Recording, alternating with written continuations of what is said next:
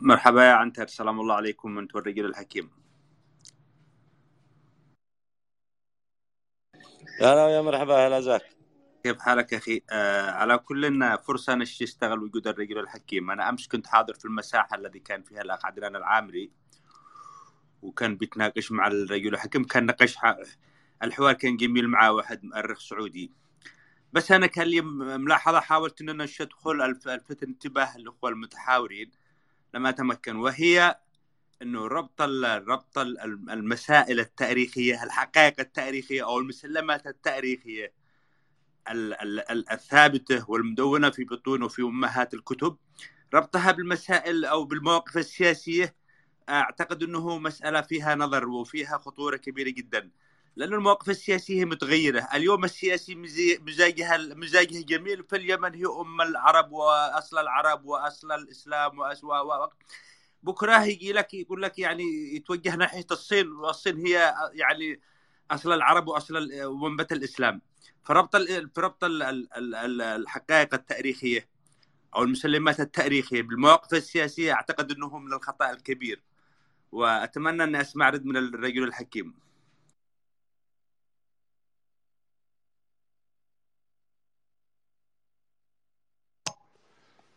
مساء النور.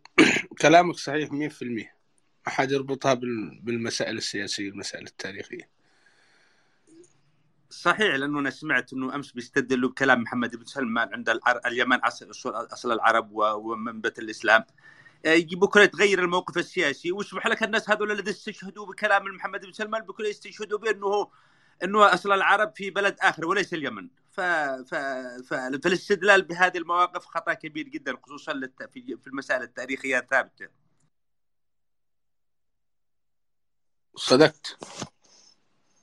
صدقت. ما وقت شبه لك محمد بن سلمان بالرسول مالك؟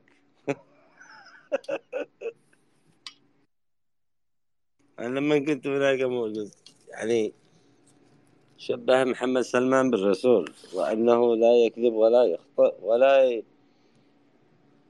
ما هي المأساة هانه يعني صراحة يعني والله إنه أنا يعني صراحة ذهلت. أصبحنا نشوف نطالع على صفحات وتغريدات من الأخوة في المملكة فيها شطحات وفيها مغالطة تاريخية فجة لدرجة الاستفزاز، إنه يستفزوا الناس. طيب اثبت أصالتك واثبت جدارتك واثبت عروبتك، بس مش على حساب اليمن تستنقص من اليمن على أساس لا تثبت حق إلا باستنقاص الآخرين أصحاب الحق. من هذا شيء مخجل وشيء مستفز يعني.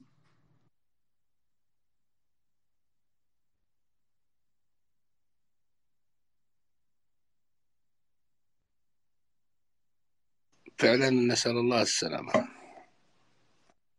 طبيعي يا أستاذ زكريا، لا ترجم إلا الشجرة المثمرة. عرفت؟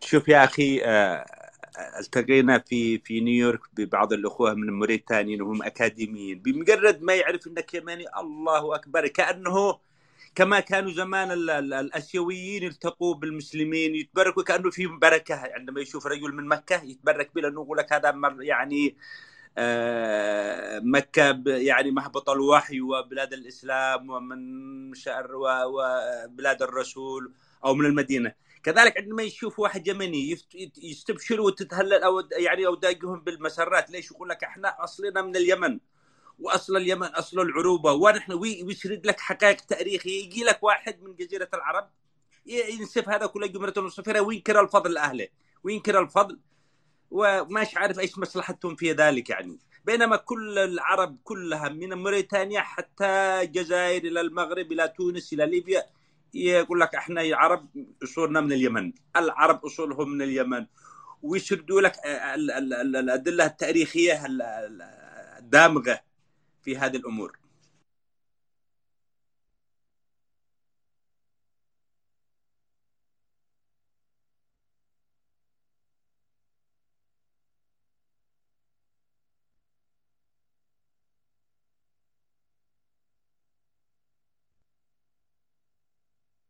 المهم سنكون مستمعين في حال ما وجد موضوع معين، سنكون مستمعين ونشارك قدر المستطاع.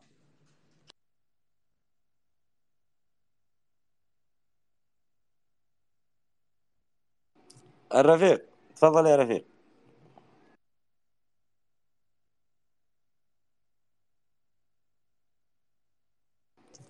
الرفيق تفضل. يا هلا يا ابو يمن، كيف حالكم؟ شو اخباركم؟ ابو والله يمن، والله اننا اصبر يا ابو والله يمن، لا تستعجل لا تستعجل. فرق.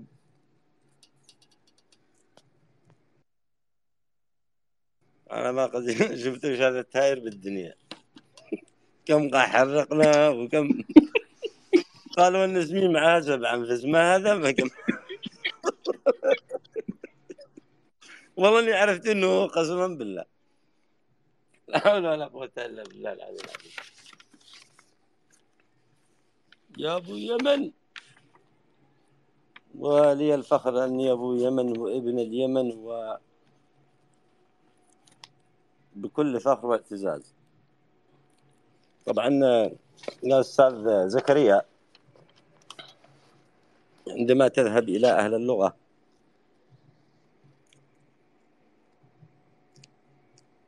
وعندما يتحدثون عن اللغة العربية وجذورها والاستدلالات على أنها من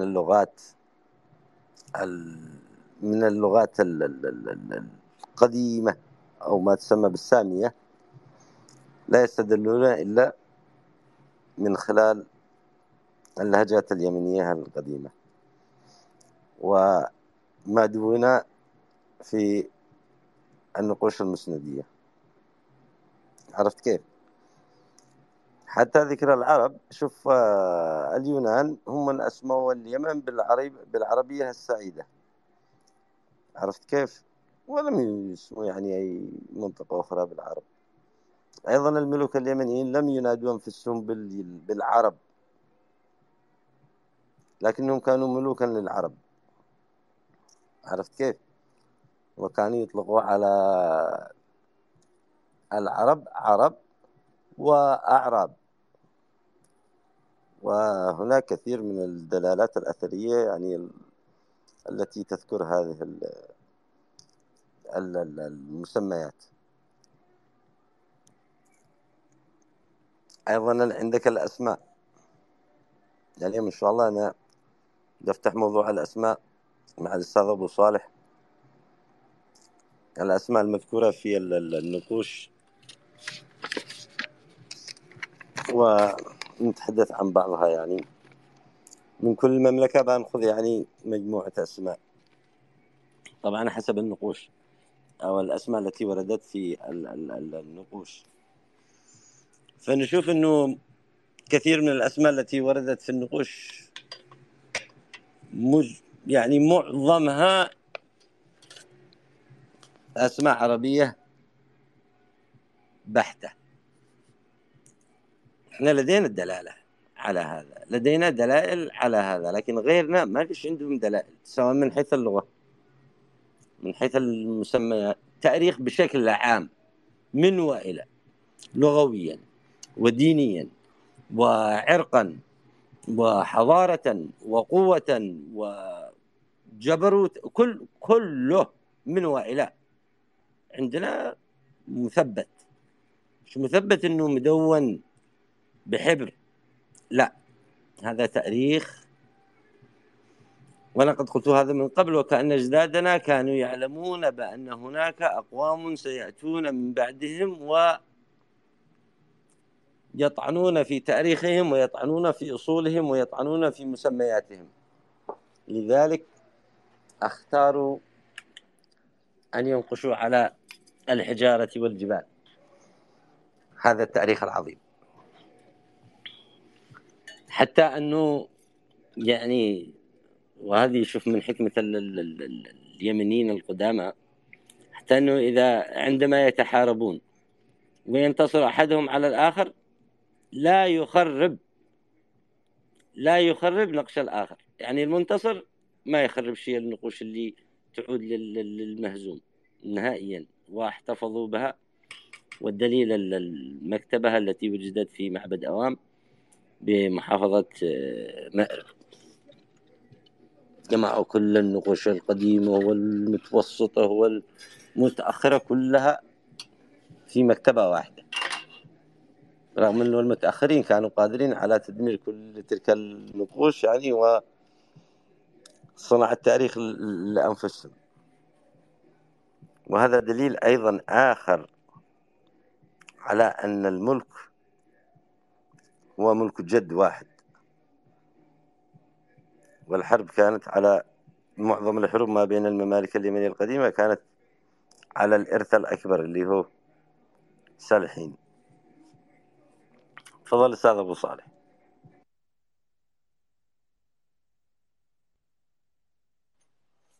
ممتاز جدا، تكلمت على مواضيع مهمة حول الأسماء وأشياء كثيرة. طيب، عندنا من الأسماء التي موجودة في النقوش المسندية مثل أحمد ومحمد وعلي وحسن وحسين وسالم وعوف وعمر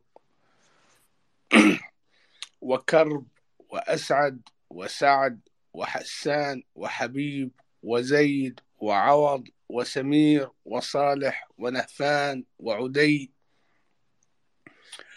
وأمرؤ القيس ويوسف ونوح وهود وسام وحام وجبر وياسر وريام ومنيف وإياس وأوس ودوس وغامد وسماح ونشوان وشمس وأنمار ونمران وشرحبيل وشمر ولميس وملك وملاك. السماء كثيرة. وخول وهنا أنا حصلته هنا وهنا وحليمة. يعني كل المسميات اللي أنت اليوم متخيلها أمام عينك هي كانت موجودة لدى الأجداد. كل الأسماء، حمود، محمود، كلها.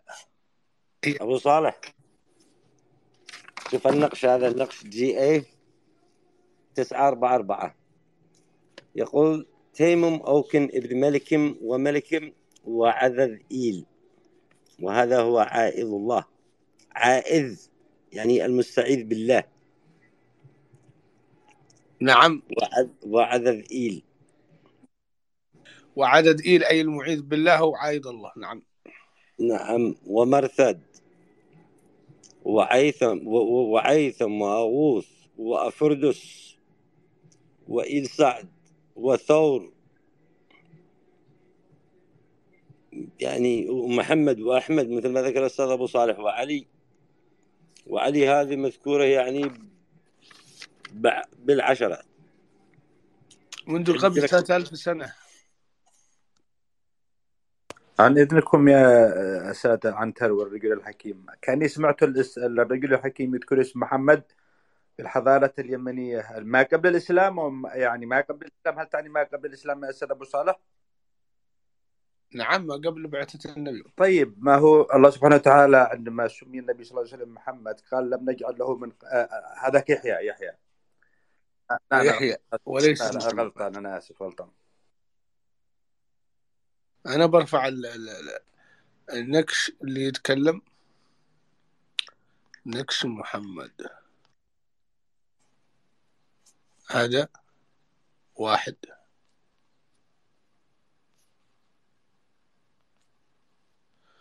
2 3. رفعت مجموعة منها 3 غير الباقي.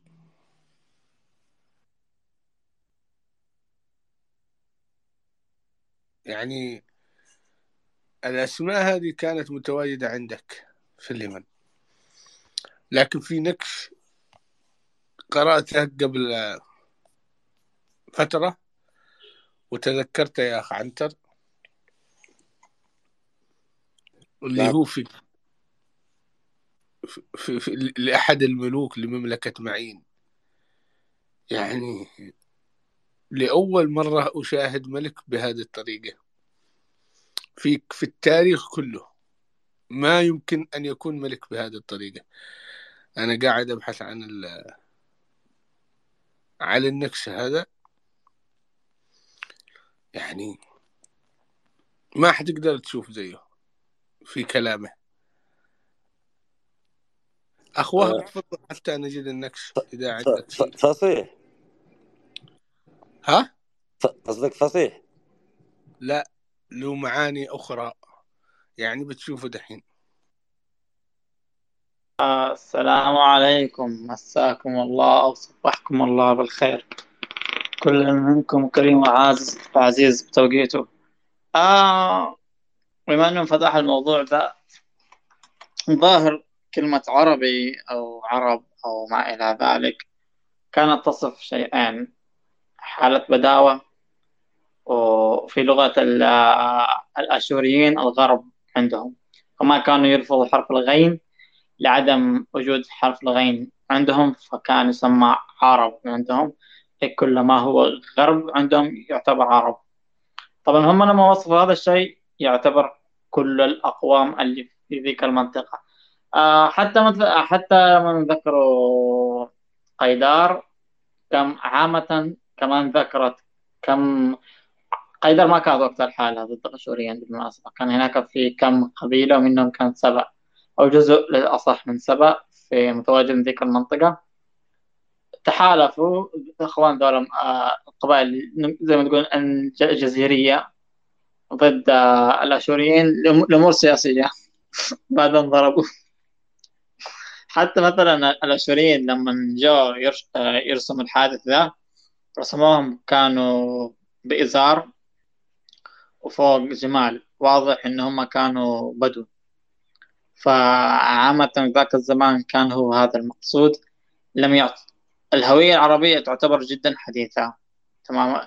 يعني بعد انتهاء بعد ما طاحت الممالك عامة في المنطقة الجزيرة العربية، والحمد لله ربنا أكرمنا بنبي عربي مننا، فوحدنا تحت راية واحدة وبدأ يطلع حقيقة مصطلح العرب. بس عامة أشوف كعرب ثقافة أشوف نشأت في الجزيرة، في جنوب الجزيرة العربية. مثلا العربي لا يعرف، أو العربي كيف تعرف إن شخص كان عربي أو مو عربي؟ حتى لو إنه سكن بالجزيرة العربية أو ما إلى ذلك، بقبيلته. فالحمد لله موضوع النسب والقبيلة بالنسبة لي يعتبر هذا أكثر شيء زي ما تقول أعتز فيه في ممالك اليمن، إن هي دونت هذا الشيء وما زال للآن مدون فينا. يعني حتى نزل الدكتور محمد بلقطن حفظه الله كبداية الممالك إنه هي تكون على الأودية، تمام. وكمان بدأت أبحث. هو عندي معرفة سابقة بالموضوع، بس كقوة قبيلة تتذكر بدايتها كانت في وادي مور. كعامة بدايتنا كانت في وادي مور. فالقبائل المستمدة زي ما تقولوا أرثها الحضاري من الممالك القديمة. يعني زي مثلا همدان تعتبر من الجوف كبداية لها، خاصة بأشعارهم. وبقية القبائل أعتقد ممكن إلا حمير هي اللي كانت مختلفة عن الباقي. وهذا اللي كان عندي. صح، بالمناسبة جينيا أهل الجزيرة العربية خاصة السعودية واليمن وباقي، يعني حتى كمان الكويت تحديدا، بدو الكويت، الإمارات، بدو الإمارات، وهذه الأماكن جينيا نحن واحد يعني. للأسف ما نقدر نهرب من بعض. نشكرك أخ وهب، ونشكر وجهة نظرك، تحياتي لك. النكش يا أخ عنتر هو RES 2980، يتكلم عن ملك معين. يقول لك: عم نبط بن أبكر ملك معين وشعب معين ويثل. مزق الملك وجهه وكفر للإله عثر عن ذنبه، لأنه نهب وأزاح النكش الذي من معابدهم بمدينة يثل، وهي نقوش معين، وتكريسهم له، ولأنه انتهك قانون سيادة أرض يثل التي بجانب الوادي التي كرست للآلهة معين ويثل عندما أقام على الأرض التي بجانب الوادي، ولأنه لم تعر انتباه جماعات للهبة التي قدمتها الدولة للمعينية لسيد يثل لمنطقة عثر، شرقت والآلهة معين ويثل، ولهذا أقدم اعتذاري للآلهة والشعب. هل شفتوا مثل هذا؟ شو رقمه يا أبو صالح؟ هل شفتوا RES 2980؟ وأيضا في رمز آخر اسمه FA 14.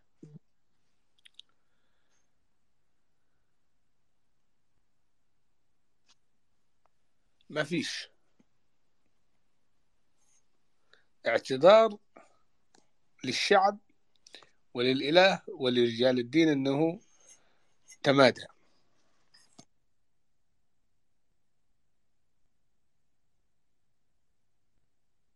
أنا يعجبني المعينيين كانوا طيبين يا أبو صالح. حصلتوا حصلته؟ نعم. أبو صالح، على موضوع المعينيين، اكتشفت فيهم خصلة.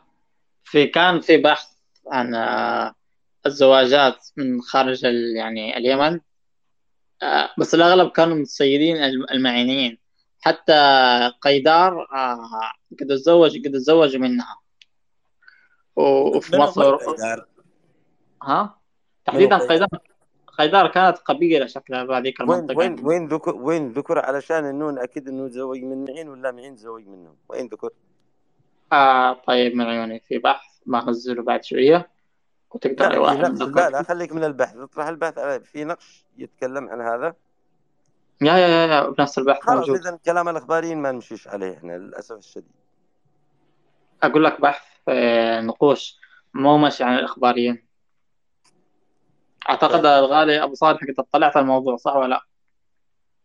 اطلعنا أنهم تزوجوا من مصر، من غزة، من الرومان، من مناطق أخرى، لكن من دادان، من لحيان. لكن شو اسمهم هذول؟ قيدار هذا ما حدا عارف له منه. يمكن في نكش، ما أدري.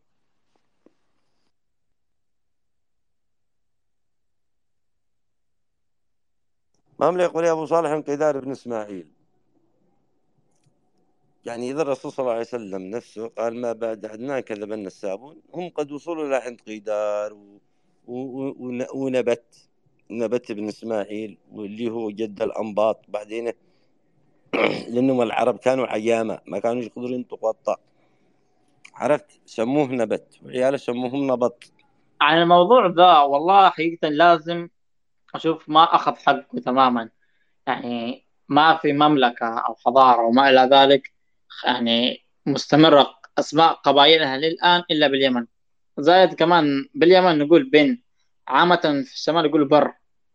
بر يعني، فهمت؟ واضح معايا.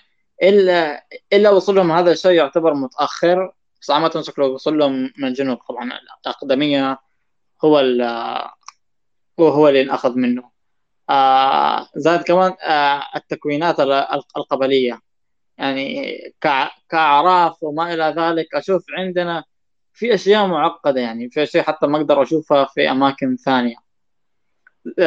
زائد كمان ملاحظ يعني القبائل اللي تكون تتوسع من البادية تكون حد ما أصولها حد ما في أغوار جبال أو في وديان، فوقتها تكثر في هذيك المنطقة وبعدها تتوسع. ولا إيش تشوف يا غالي أبو صالح؟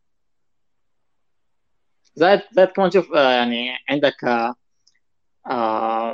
مأرب كانت على القرآن الكريم بين جنتين، وفي أكثر من بحث قد طلعت وقرأت عليه. يعني نفس الموضوع ذا، فترات كانت خضراء. عندك نهر الخضر أو ماء الأخضر، شيء زي كذا هذا اللفظ.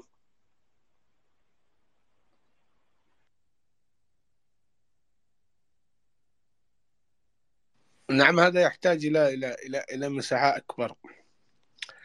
الشيء اللي أنت تتكلم عليه، واستمرارية اللهجات واستمرارية الأسماء واستمرارية، هذا يحتاج إلى بحث أكثر وتوسع أكثر.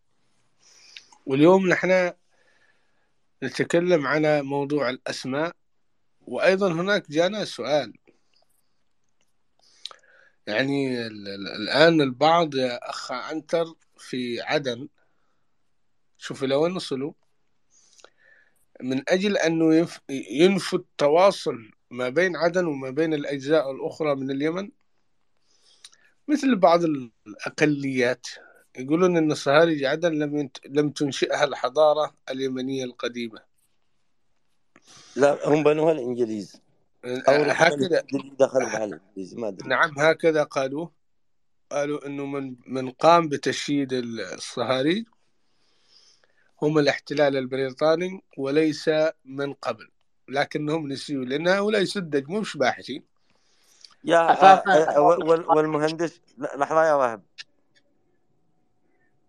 أيوة، المهندس الإنجليزي يعني ما شفت له حقه. أي شفته. اساسا ما كان في عدن الا لما جاء البريطاني كان في عدن.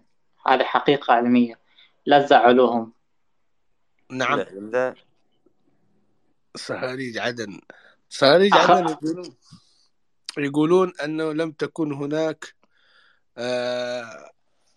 إلا في الاحتلال البريطاني، لكن عندما نعود إلى الدراسة التاريخية، صهاريج عدن من أنشأها هم السبائيين القدماء، وتكلم عنهم صاحب كتاب الطواف حول البحر الأرتيري، وتكلم عن الصهاريج مجموعة من المؤرخين الكلاسيكيين الرومانيين واليونانيين، أنها كانت متواجدة في عدن. أيضا استمرت في عصور تكلم عنها الهمداني وقال: وهناك في مدينة عدن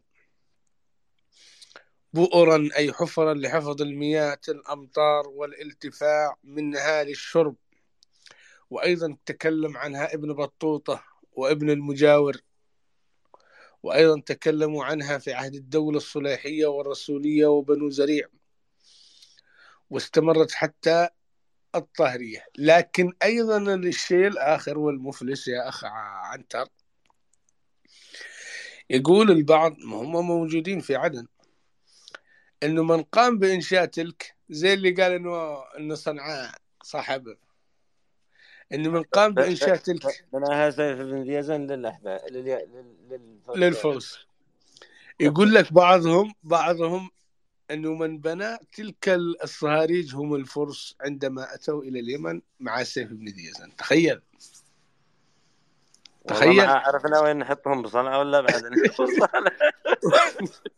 والله العظيم أنه بهذه الطريقة قال أنه اللي بنى الصهاريج هم الفرس، واللي جددها هم البريطانيين، وأن اليمنيين لم يقوموا بإنشاء أي شيء. لكن الأخ ما يقول يا حرام، ولكن جهلا منهم بما ورد عنها في المدونات التاريخية القديمة في العهد اليوناني، ولعدم اطلاعهم أيضا على مصادر الرحالة العرب والأجانب السابقين التي أشارت جميعها إلى قدم عهد هذه الصهاريج الذي يعود في أصله إلى العصر السبائي الأول قبل مجيء هؤلاء الذين يتكلمون عنهم الاحتلال البريطاني، وقبل الأسطورة الدخول الفارسي إلى اليمن. يعني كذا بسبب رغبة قوة الاحتلال البريطاني، حيث كانت الاحتلال البريطاني يروج أن هذه الحضارة لم ينشئها اليمنيين. وهذا في كتاب، شوف، في كتاب اللي يتكلم عن هذا محمد الشعيبي، اليمن الظواهر الطبيعية والمعالم الأثرية، يتكلم أن البريطانيين كانوا يصغرون من حجم اليمنيين أمام المجتمع لكي يقولوا أنتم مش قادرين تنشئوا حضارة، اللي أنشأوا حضارتكم هم مجموعة من الوافدين. تخيل. وهذه أخذتها جاكلين بيرن في الخمسينات، قالت إنه اللي أسس الحضارة هم اليونانيين في اليمن،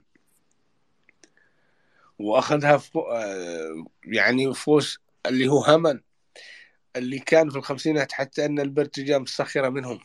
نعم، أنا قريت كنت أقرأ في بعض النقوش الحضرمية أستاذ أبو صالح، شفتوا جاكلين بيرن هذه تقول أنها مأخوذة من يعني شفت هناك بداسي تحت التقرير، تقول إنه مأخوذ من اليوناني، لكن بعدين في تقرير آخر دراسة أخرى أتت لاحقا نقضت كلامها.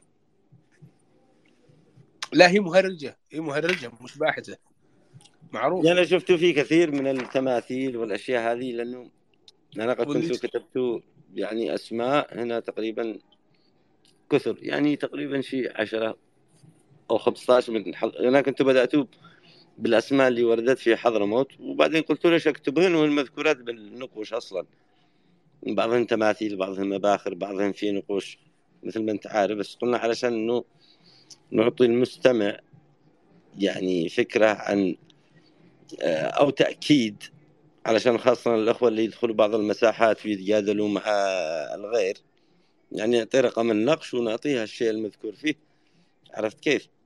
علشان بس يعرفوا إنه إحنا كل شيء موثق، سواء الأنساب سواء يعني لما تقرأ مثلا عن الملك يداعي البين ملك حضرموت، يكفي هذا الاسم، لكن قال ابن رب الشمس ابن أحرار يا هبر ملك حضرموت، يعني ضروري إنه يعرف بنفسه وأبوه وجده وقبيلته،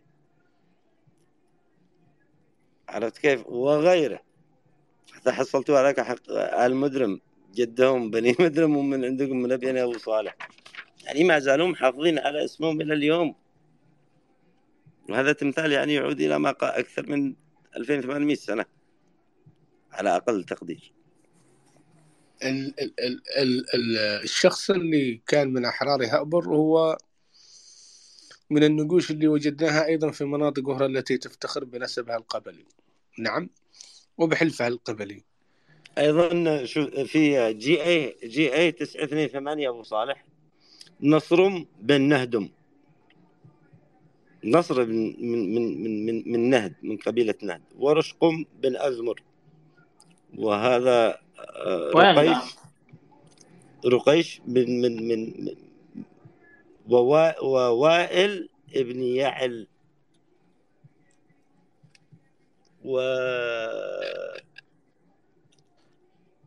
هذول اللي شيعوا الزعليط يا أبو صالح. العزليط بن عم دخر، نعم العزليط هو في حقيقة الأمر اسمه العذ. العذ أيوه، يعني المستعد بالله أو المستعيذ بالله، هو هذا الاسم، لكن المستشرقين ما ينطقوش الذال، فقالوا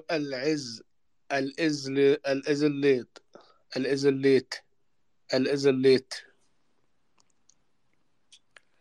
وأيضا اسم سلمان يا أستاذ أبو صالح وارد فيه أكثر من نقش، اللي هو أنا اطلعت عليهم.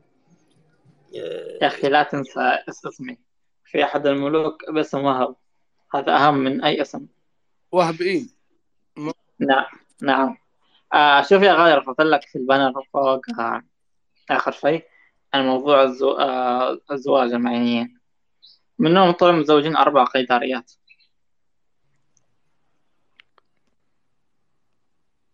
دقيقة،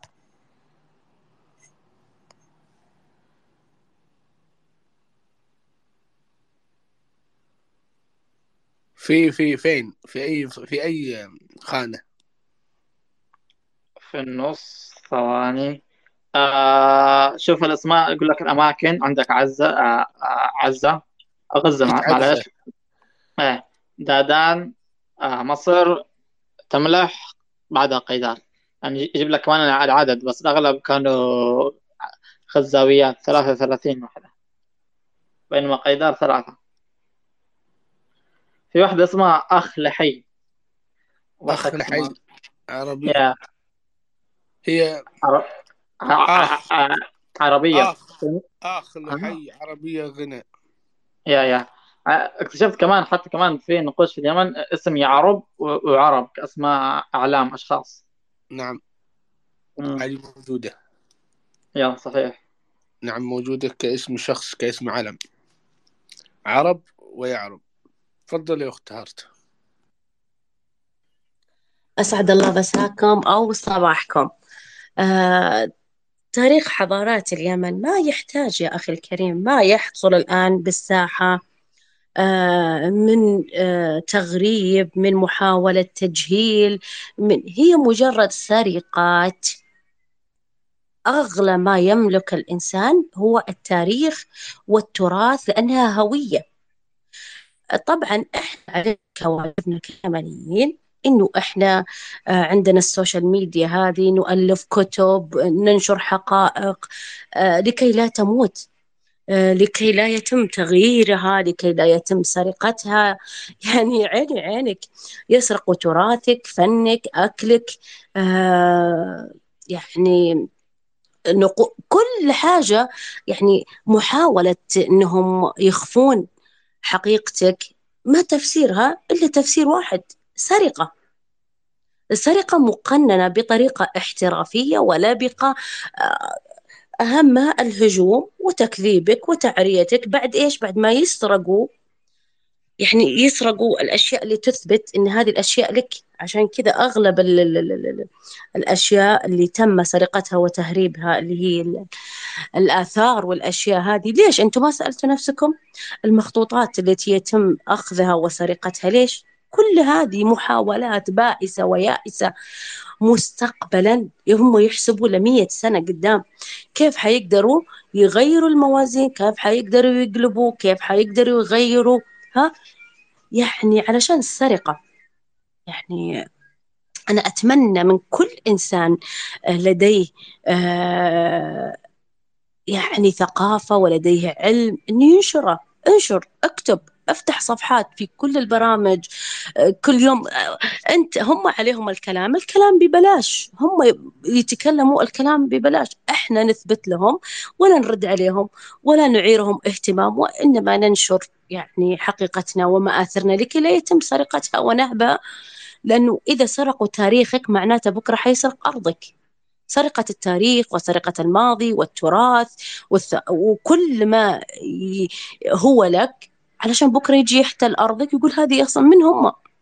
يعني مثل ما حصل مع الهنود الحمر مثلا، ما لهم حس، ما لهم وجود، أخفوا عن ظهر الوجود. أوكي، واحتلت أرضهم واحتلت ثقافتهم، وما لهم الحين ما نعرفهم ولا نسمعهم إلا يمكن بكل 100 سنة مرة. فتاريخ اليمن أصلا ما يحتاج أنك أنت تعرفه، لأنه المعروف لا يعرف. ولكن هناك كمية من الحقد والحنق والحزن والزعل والغضب.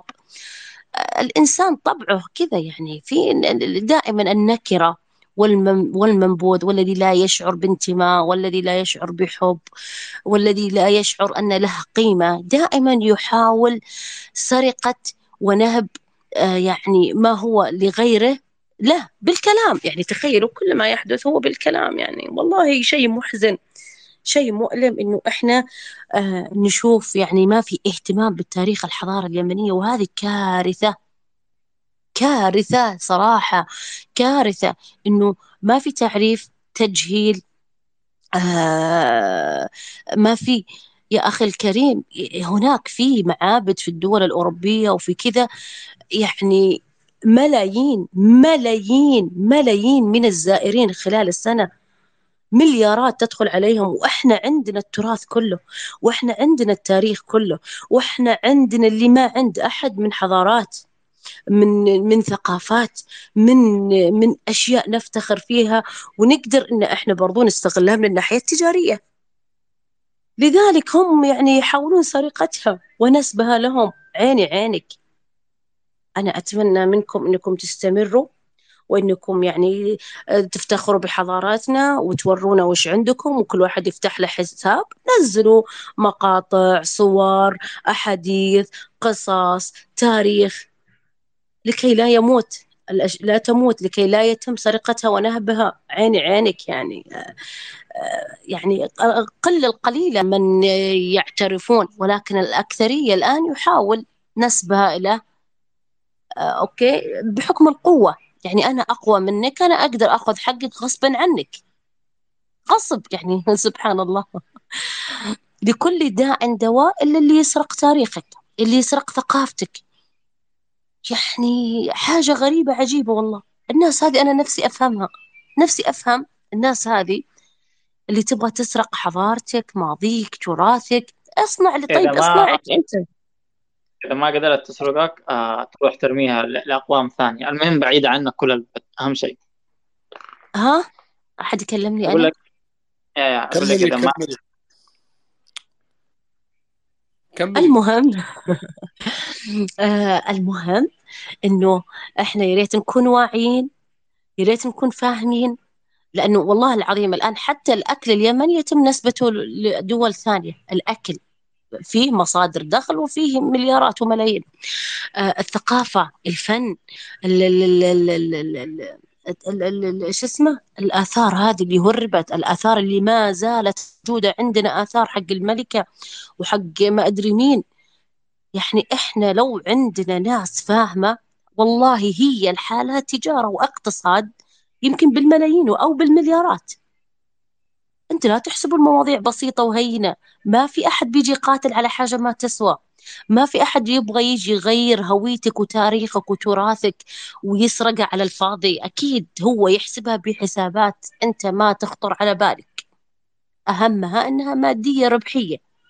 ولا ليش يعني يحاولوا أنهم يغيروها أو ياخذوها أو يغيروها. واليمن يعني ما يحتاج، يعني والله يعني قمة القهر إن بيدك جوهرة وأنت تعتقد أنها عبارة عن فحم. يعني أنت ما تعرف حجم التراث أو الحضارات هذه اللي ما زال العالم يحاول أن يخفيها، ما زال العالم يحاول أن يجهلها، ما زال العالم يحاول أن ينسبها إلى نفسه بطريقة مستفزة، بطريقة مقرفة، بطريقة كريهة جدا. أتمنى لكم التوفيق واستمروا. شكرا على اهتمامكم من ليس له ماضي ليس له حاضر. شكرا ويعطيكم العافية. أشكرك أستاذ على كلماتك الطيبة، لكن أنا أكد لك بأنه تاريخنا ثابت. يعني قد حاول الذين سبقوا. اسمي هارت وومن. يا بس أنتي حتى كاتبت لها غلط. المعلومة HEA. خلاص أوكي، الحين زينة، أصبر شوي. أيوة HEART. على العموم أنا أقول لك إنه وأنا هذا قد ذكرتها حتى بأول المساحة وذكرناها من قبل، بأنه من حكمة أجدادنا وكأنهم يعني كانوا عارفين بأنه سيأتي أقوام يطعنون في تاريخهم ويأتون أقوام لطمس تاريخهم، ولكنهم يعني كانوا أذكى. وهذا من الحكمة ورؤيتهم المستقبلية. شوفي إذا إحنا يعني إذا هم يقولوا مثلا الدولة الفلانية لديها نظرة 50 سنة 60 سنة 100 سنة، فأجدادنا حسبوا حساب آلاف السنين وليس يعني لعقود معدودة. فالتاريخ ثابت ومدون، وما زلنا يعني في اليمن في البدايات.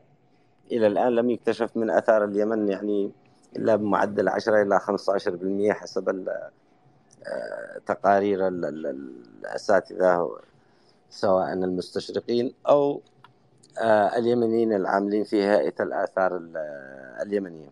أيضا من اطلاعنا نحن على البحوثات والتنقيبات وغيرها، يعني نستطيع نقول أنه أكثر موقع يعني تم التنقيب فيه هو موقع معبد أوام. ولكن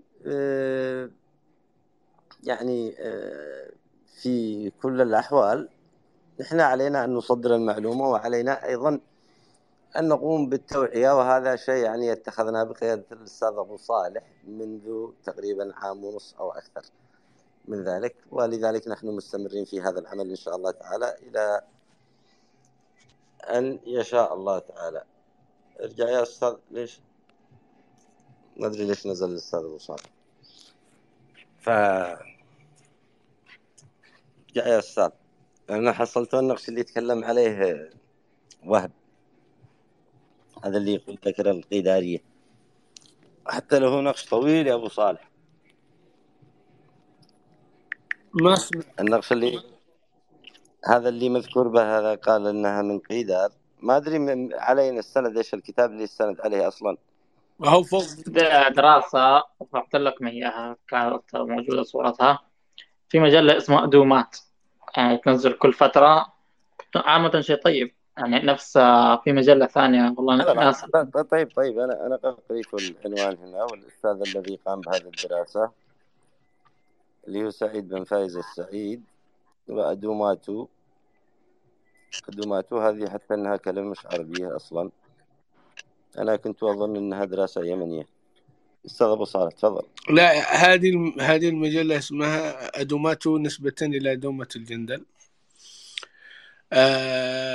اللي كتب هذا سعيد بن فايز السعيد، هو أعتقد في جامعة الملك سعود على ما أعتقد.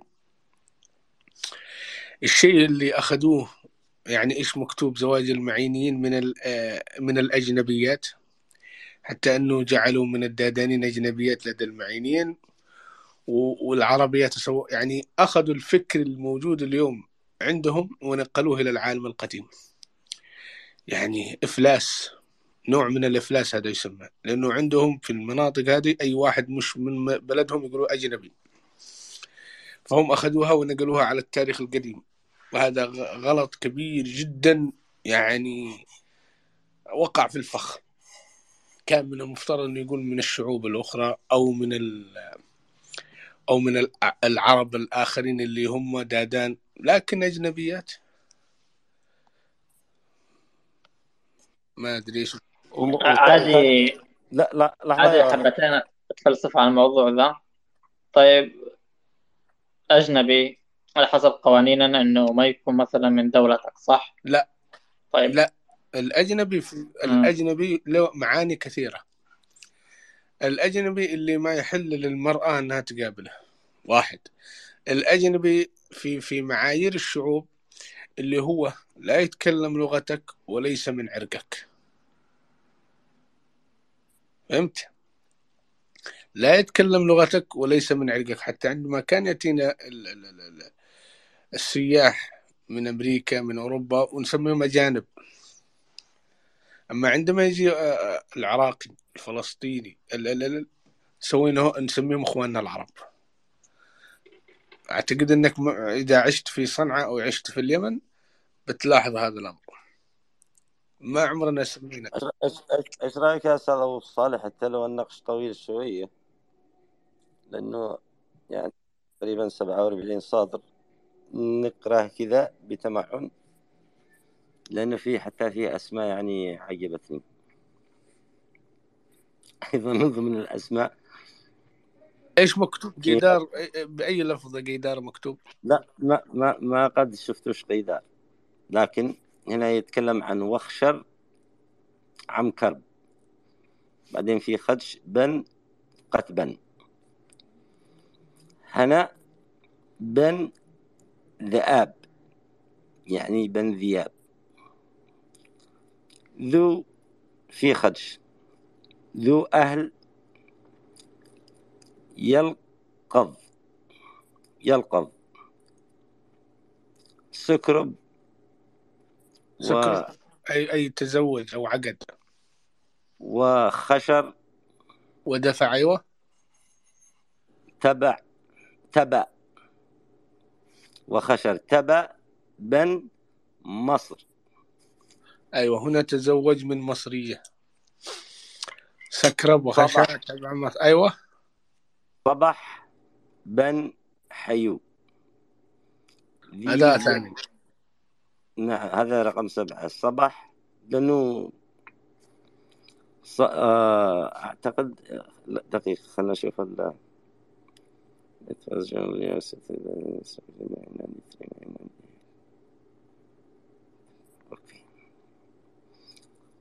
هذا صبح بن حيو ذو يثمت، ذو أهل عقب سكرب وحشر وخشر ضمد بن ددن.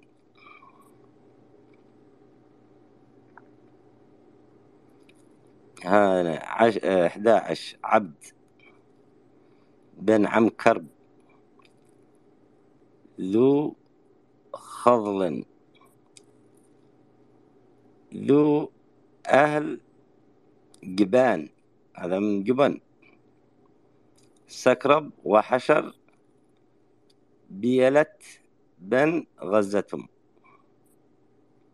هذا أكثر من نقش أبو صالح، أعتقد أنه مذكور به بس المعينين الذين تزوجوا من خارج يعني الجوف. السلام عليكم، صباح الخير على الجميع. عندي سؤال لأبو صالح لو سمحت. خلينا نكمل يا أستاذ عمر. تفضل. هنا حمي بن ذي أبن ذو أثاب ذي أهل أصرم سكرب وخشر بمهل عزي بن ددن. أيوة. أيضا هنا حيو بن يبحر إيل حلو. ذي جدر ذي أهل عقب سكرب وخشر تبع بن مصر. من مصر. نعم. لحيئم بن أبسمع. يعني هذا كله حل على الزواجات؟ كله على الزواجات، 47 زواج. جميل، كمل. لحيئم بن سمع ذي ملج ذي أهل جحذ سكرب وخشر تبع بن مصر.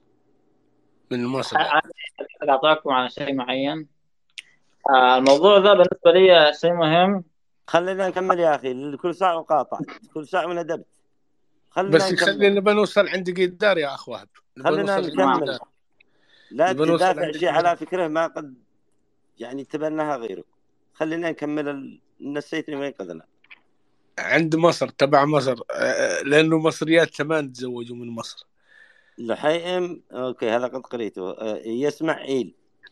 يسمعيل ابن اللي هو إسماعيل. أيوة. نعم. ابن بعثتر.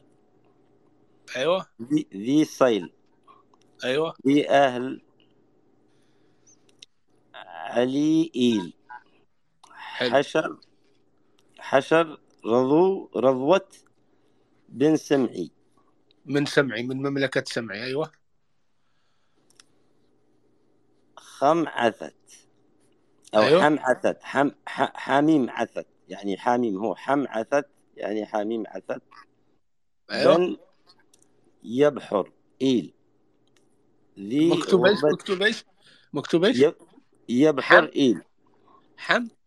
حمعثت. هذا حمعثت. نعم. بن يبحر إيل ذي غربة ذي أهل موقة.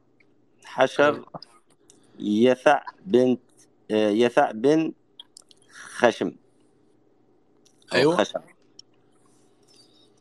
حبنص بن حيوي ذي بضع ذي أهل عمد. سكرب أو سكرب.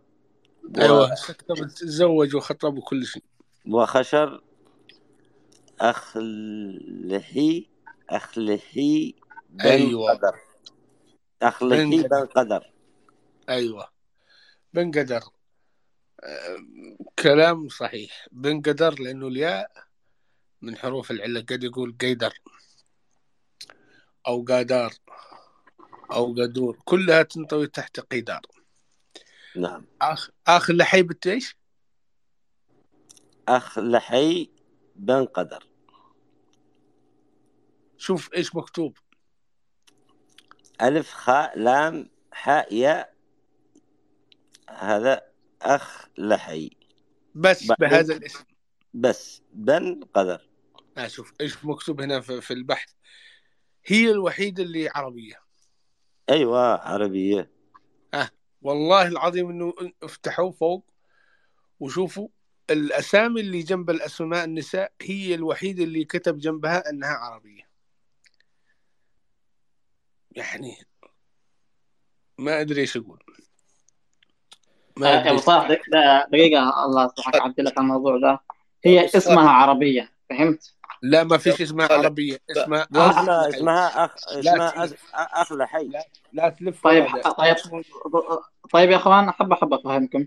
هو في زي ما عرب. ورد بالنقش، زي ما ورد في الدراسه، اكثر من ثلاثه نساء، تمام؟ منهم اخ لحيه وغني وعربيه. هذول ثلاثه نساء منفصلات وكلهم اسماء علم، فهمتوا يا غاليين؟ وين؟ كمل النقش بتحصلها. يا ابو صالح، صوتي نعم واضح يا شباب؟ صوتي واضح يا ابو صالح؟ صوتك الصوت واضح. يا ابو صالح، احنا بالنسبه يا لنا خلاص يعني. احنا الاخ عمر يتكلم.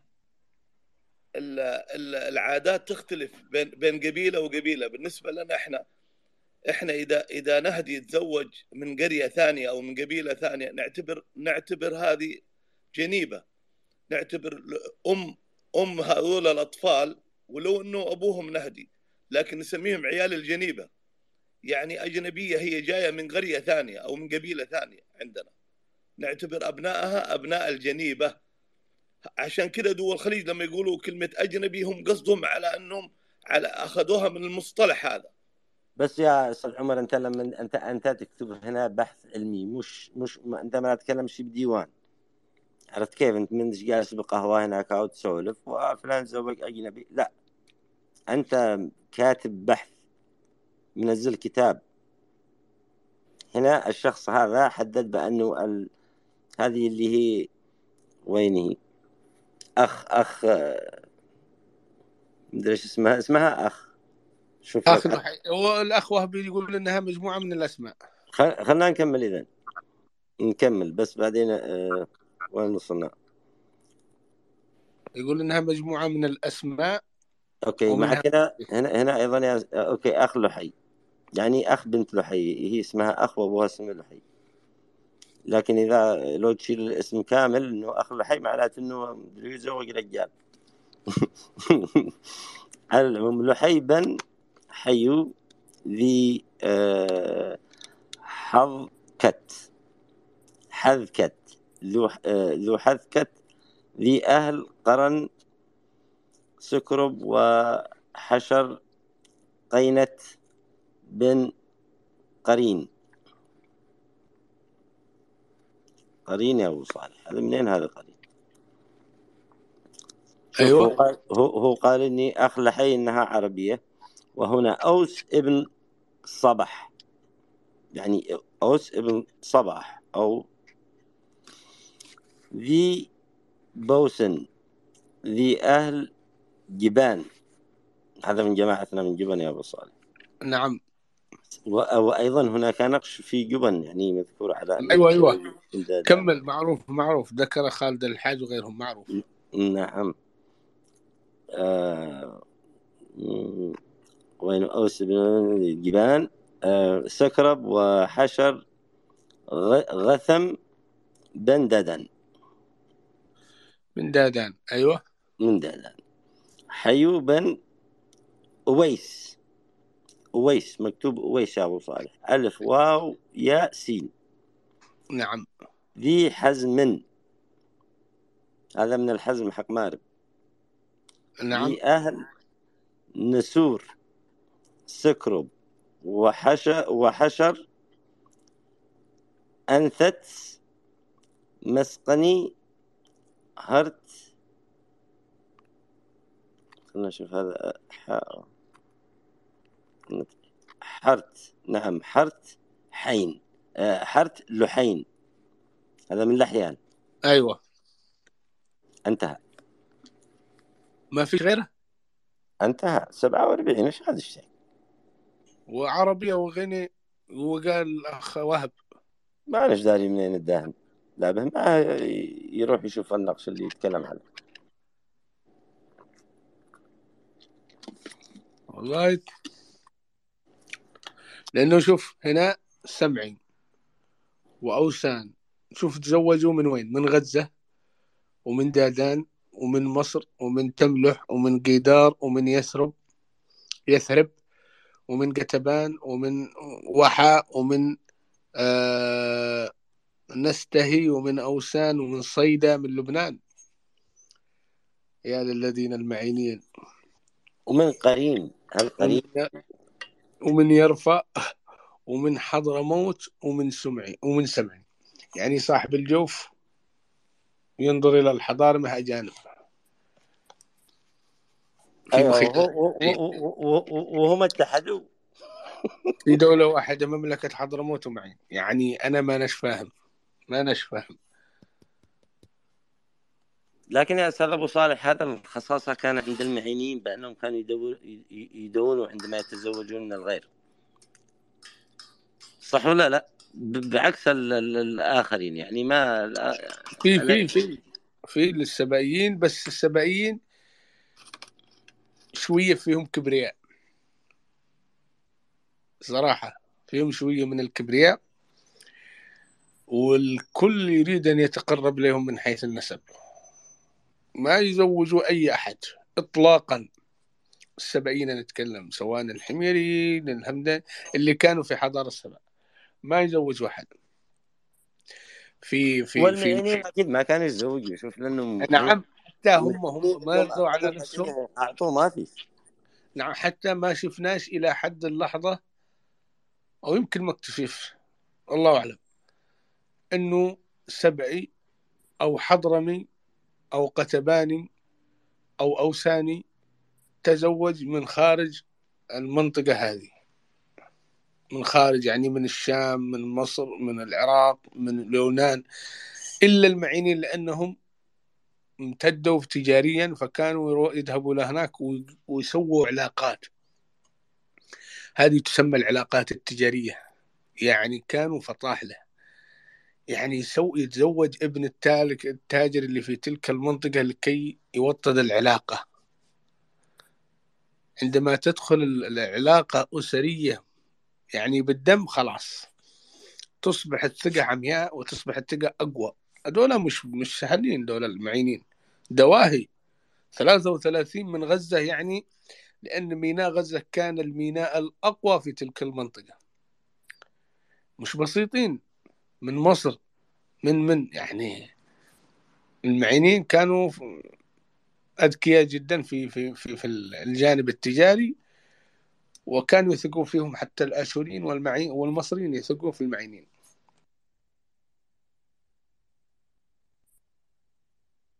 بالنسبة عمرو النهدي، معك ما أدري أنت جيت متأخر، لأني ذكرت جدك قبل شوية. جدك صراحة أبو صالح هذا والله العظيم لو معنا دولة صدق، هذا كان يعني يحافظوا عليه فعلا، يعني رجل بمعنى الكلمة، عنده تاريخ ملم جدا. لا أنا قصدي أنا أتكلم على كلمة، إحنا عندنا يا نهد لما بيتزوج من قبيلة ثانية جنبنا، نسمي عيال المرأة هذه اللي دخلت علينا القرية أو دخلت علينا المنطقة، نسمي عيالها عيال الجنيبة. يعني يقول لك فلان قال عيال الجنيبة، يعني عيال إنها ما هي من نفس المنطقة والقرية، هذول العيال. بالنسبة للتاريخ يا أبو صالح، على قبيلة نهد، خلنا في هذه، على قبيلة نهد، صح يا أخ عمرو؟ أي نعم عندنا إحنا.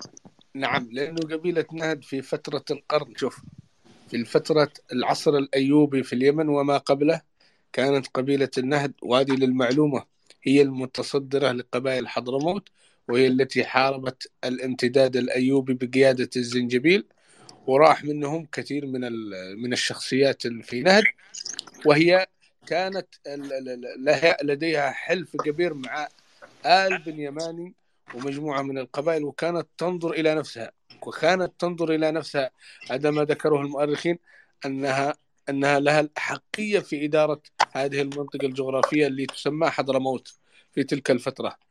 وبعدما دخلوا في التحالف في تلك الفترة، ووضعوا بن يماني بأن يدير منطقة شبام،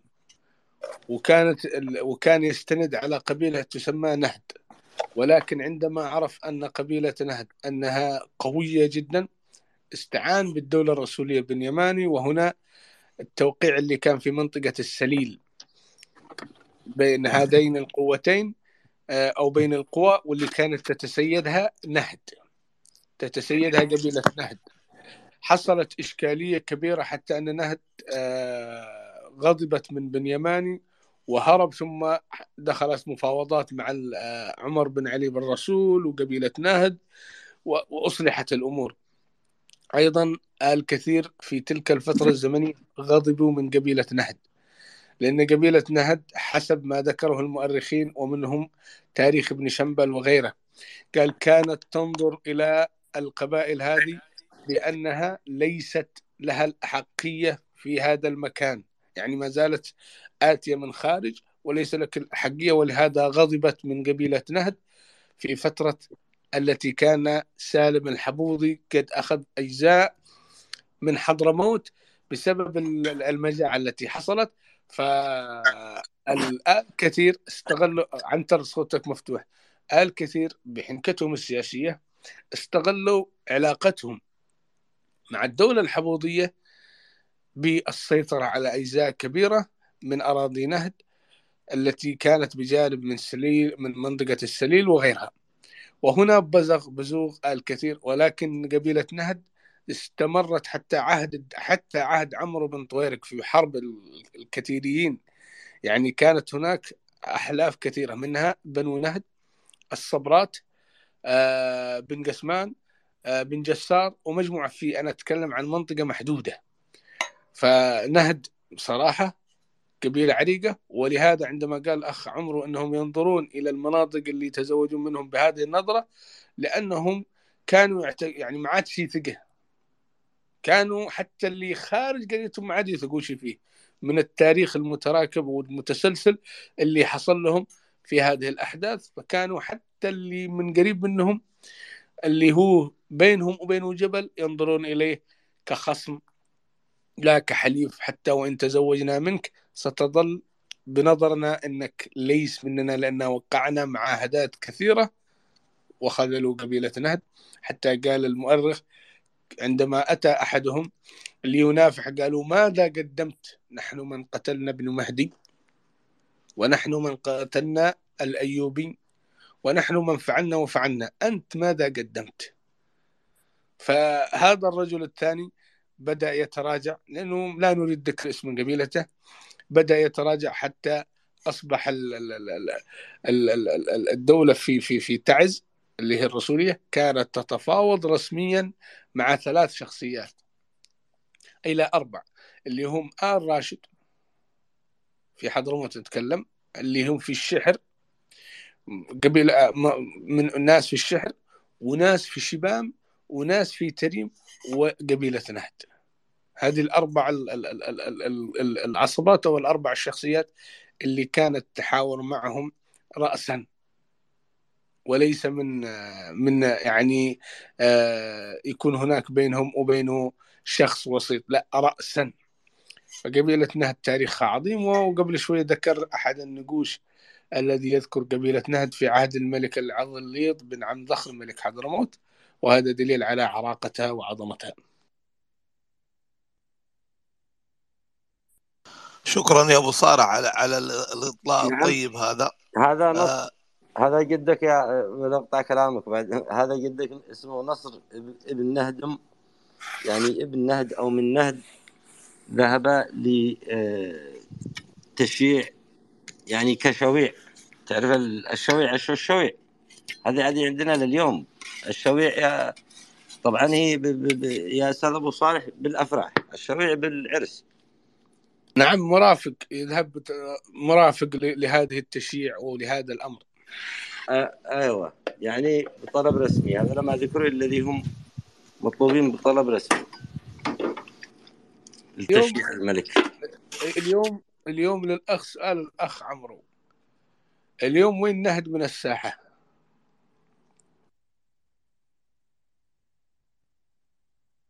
سؤال الأخ عمرو. متواجدين. نهد متواجدة لا زالت في مناطقها موجودة، ونهد اليوم وين مناطق كثير نهد توضح لنا؟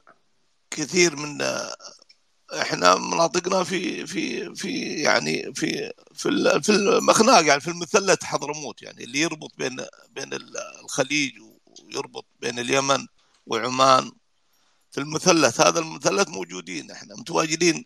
كنا في وادي نهد في تثليث، ومتواجدين الان في الكامل برضه في نهد بين العراق وسوريا، في تونس، وفي الخليج كثير، وفي قطر قبائل كبيرة عندنا في قطر، داخل قطر. لكن نهد اليوم تجزأت كثير، يعني بحضرموت وباليمن وأجزاء من السعودية وأجزاء من، لكن لا زالت مترابطين، يعني لا زالت القبيلة مترابطة، ولا زال يعني كلمتها قوية، ولا زال يعني تحت أمر شخص واحد. لا زلنا احنا كلنا تحت أمر شخص واحد إلى الآن. الله يديمها يا رب. يعني المشيخ جامع اللي بالدول هذه كلها طبعا ما في شك. نعم. ولا الحكام صالح بن علي يمثل نهد الجميع بالداخل والخارج. طيب هذول اللي هم قلت بالعراق وبالخليج ولا يعني هاجروا قديم ولا؟ نعم، هذول عارف السواقين اللي يجوا أصحاب التريلات اللي يجوا من سوريا ويجوا، هذول البدو من نهد. عرفت، هم مع الفتوحات. نعم. ممكن والله، ممكن انهم حتى اللي في تونس ما ادري، هم مع الفتوحات يمكن طلعوا اجزاء. لا، اللي في تونس في فترتين، فترة ما قبل البعثة وفترة ما بعدها. تكلم عن الحضارم والمعينين وغيرهم، لأنه هذا مش كلام إخباري، كلام أثري. وصولهم إلى تلك المناطق كتجار وكتوسع تجاري وإلى آخره ما قبل بعثة النبي، وبعضها ما قبل الميلاد. تكلم بين قوسين عن الحضارم والمعينين التي وجدت نقوشهم في البحر المتوسط. صحيح. بس يا ابو صالح احنا شوف التاريخ تاريخ معروف، تاريخ اليمن او حضرموت او تاريخ عريق، لكن ممكن يتعطل التراث هذا والتاريخ اذا ما انتبهنا للواقع. يعني حتى الشرائع السماويه نقول لها ستوب، ما نقدر نطبقها في بعض الاحيان. اذا جات مجاعه او جات، نقول لا ما نقدر نطبقها، ولو انها هي يعني كتب سماويه نقول اسطب. حتى في الدين يعني ما نقدر نحكم على شخص بالقصاص وفي وقت مجاعه وفي وقت جوع. فعشان كذا احنا نتمنى انه نلتفت للواقع، ما نلتفت للتاريخ. يعني ممكن شوف، على قد ما عندنا تاريخ مثلا احنا في اليمن بتحصل فيه قطاع اللي بيختطفوا سواح، اللي لهم قضايا ولهم العدل. اهم شيء العدل. يعني حتى القوافل، قوافل الحجاج اللي رايحه لابس حرام، هو باسرته بعائلته يعتدى عليها فتره من فترات، يعني ياخذ ماله تؤسر عائلته وكذا، وهو رايح للحج. فعشان كذا انا اتمنى انه يعني ننتبه على وضعنا الحالي الان. يعني ما يعني التاريخ حلو، التاريخ والتراث نحافظ عليه، لكن يا اخوان هذا كله ينتهي اذا ما انتبهنا للحاضر. اتمنى يا ابو صالح انك تتحفنا في هذا الموضوع.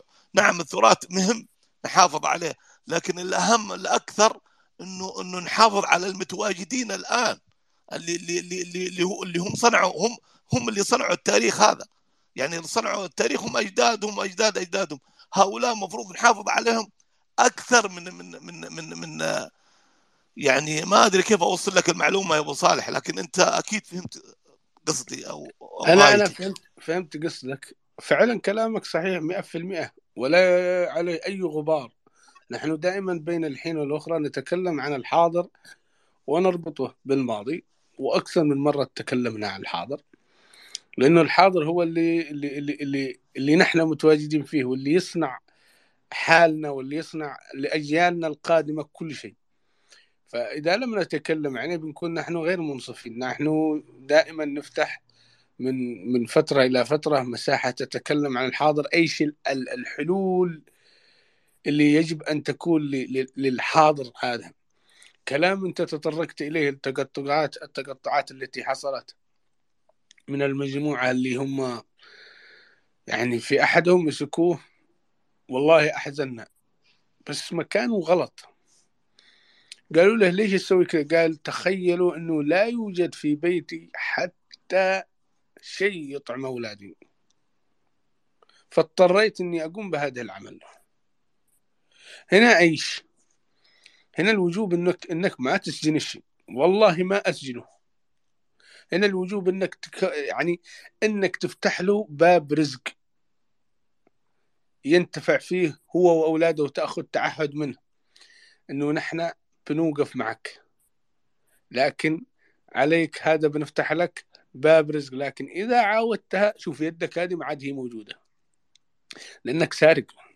إذا عاودتها ونحن فتحنا لك باب رزق، هنا يجب أنهم يفتحوا. يا أخي التجار معنا ما شاء الله كثير، سواء اللي في حضرموت، اللي في تعز، اللي في إب، اللي في كثير جدا. فقط يحتاجون إلى رجال صادقين يوجهوهم. إذا حصل التاجر رجال صادقين يوجهوهم لدعم هؤلاء الأسر أو لدعم هؤلاء الناس، والله ما يقصروا، والله ما يقصروا هؤلاء التجار. لكن هم ما حصلوا شخصيات إنه هؤلاء المتقطعين أو هؤلاء المتهبشين أو هؤلاء إنه يجب أن نحتويهم. هؤلاء ما يحتاجون إنك تعطيهم. يعني أنا دائما أقوله إن المنظمات هذه أكبر سارقة، أكبر من يجعل الشعوب تشحت هي هذه المنظمات، لأنها تريد أن تعودك إنك فقط تأخذ سلالة غذائية، ما يريدك إنك تشتغل، تعمل، تجهد نفسك. يعني المفترض أن المنظمات، شوف أنتم ما لاحظتوا أن المنظمات الإنسانية هذه اللي تسميها منظمات إنسانية ما عمرها إلا نادر ما عمرها فتحت لهؤلاء المحتاجين باب عمل؟ ما فيش. ليش؟ لأنها إذا فتحت باب عمل بيكثروا الناس المنتفعين وبتقل الأشخاص اللي هم محتاجين. ولهذا المنظمات الإنسانية مش مستفيدة هنا، تحتاج أن الناس يتبرعوا، لأنه 70% من التبرعات تأخذها المنظمة، و30% مفرقة ما بين العمالة اللي يشتغلوا في المنظمة وما بين المحتاجين. وتخيلوا الفلوس اللي رايحة للمنظمة 70% أو لهذه. يا أبو صالح، نفس التفكير اللي قلت عليه هذا حق المنظمة، نفس حكامنا في اليمن بنفس الصيغة، بنفس التفكير. يعني لما يجي تاجر يبغى يعمل مشروع عشان يشغل مصانع ويشغل العملاء، برضو نفس التفكير. يقول لك أنا باخذ أخلي الفتاة للشعب أو راعي المصنع، وأنا أخذ 70% برضو بفكرة إنه عشان أقدر أسيطر عليه راعي المصنع وأقدر أسيطر على الشعب. هنا مصيبة. يعني إحنا في يوم من الأيام بين السعودية واليمن، أيام علي عبد الله صالح، طلبنا احنا في السعوديه ان نعمل مصنع عربيات. عرفت العربيه هذه حق الخلطه اللي يحطها العامل، يحط فيها خلطه ويقرب الخلطه للبناي وللمليس فقالوا لنا هنا في مصنعين، حق الربيعه وحق المهيدب، تكفي يعني تغذي المملكه العربيه السعوديه. واحنا وكلاء للعربيات الفرنسي، نجيبها من فرنسا نوعيه جيده ونصرف بالكميات كبيره في المملكه ومن 60 سنه.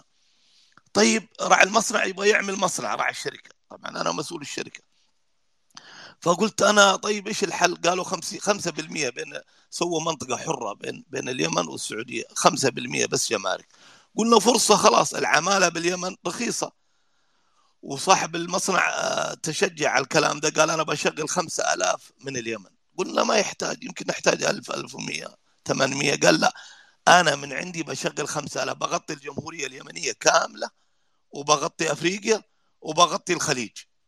يعني كان متحمس ونزل فعلا. بس لقينا تعالوا الا تسوي المصنع في صنعاء. يا اخي نبغى نعمله في حضرموت. قال لا في صنعاء. طيب وافق راعي الشركه صنعاء، قالت الدوله عشان بتعطيك ارضيه مجانا. وبعد ما نزل صنعاء وحاول يتفاوض معهم، خلاص ودوهم في منطقه معينه، وجو بعض القبائل ادعوا انه هذه المنطقه لهم، وبعض المسؤولين قالوا خلاص اعطوهم اي حاجه عشان تسكتوا هذه القبيله.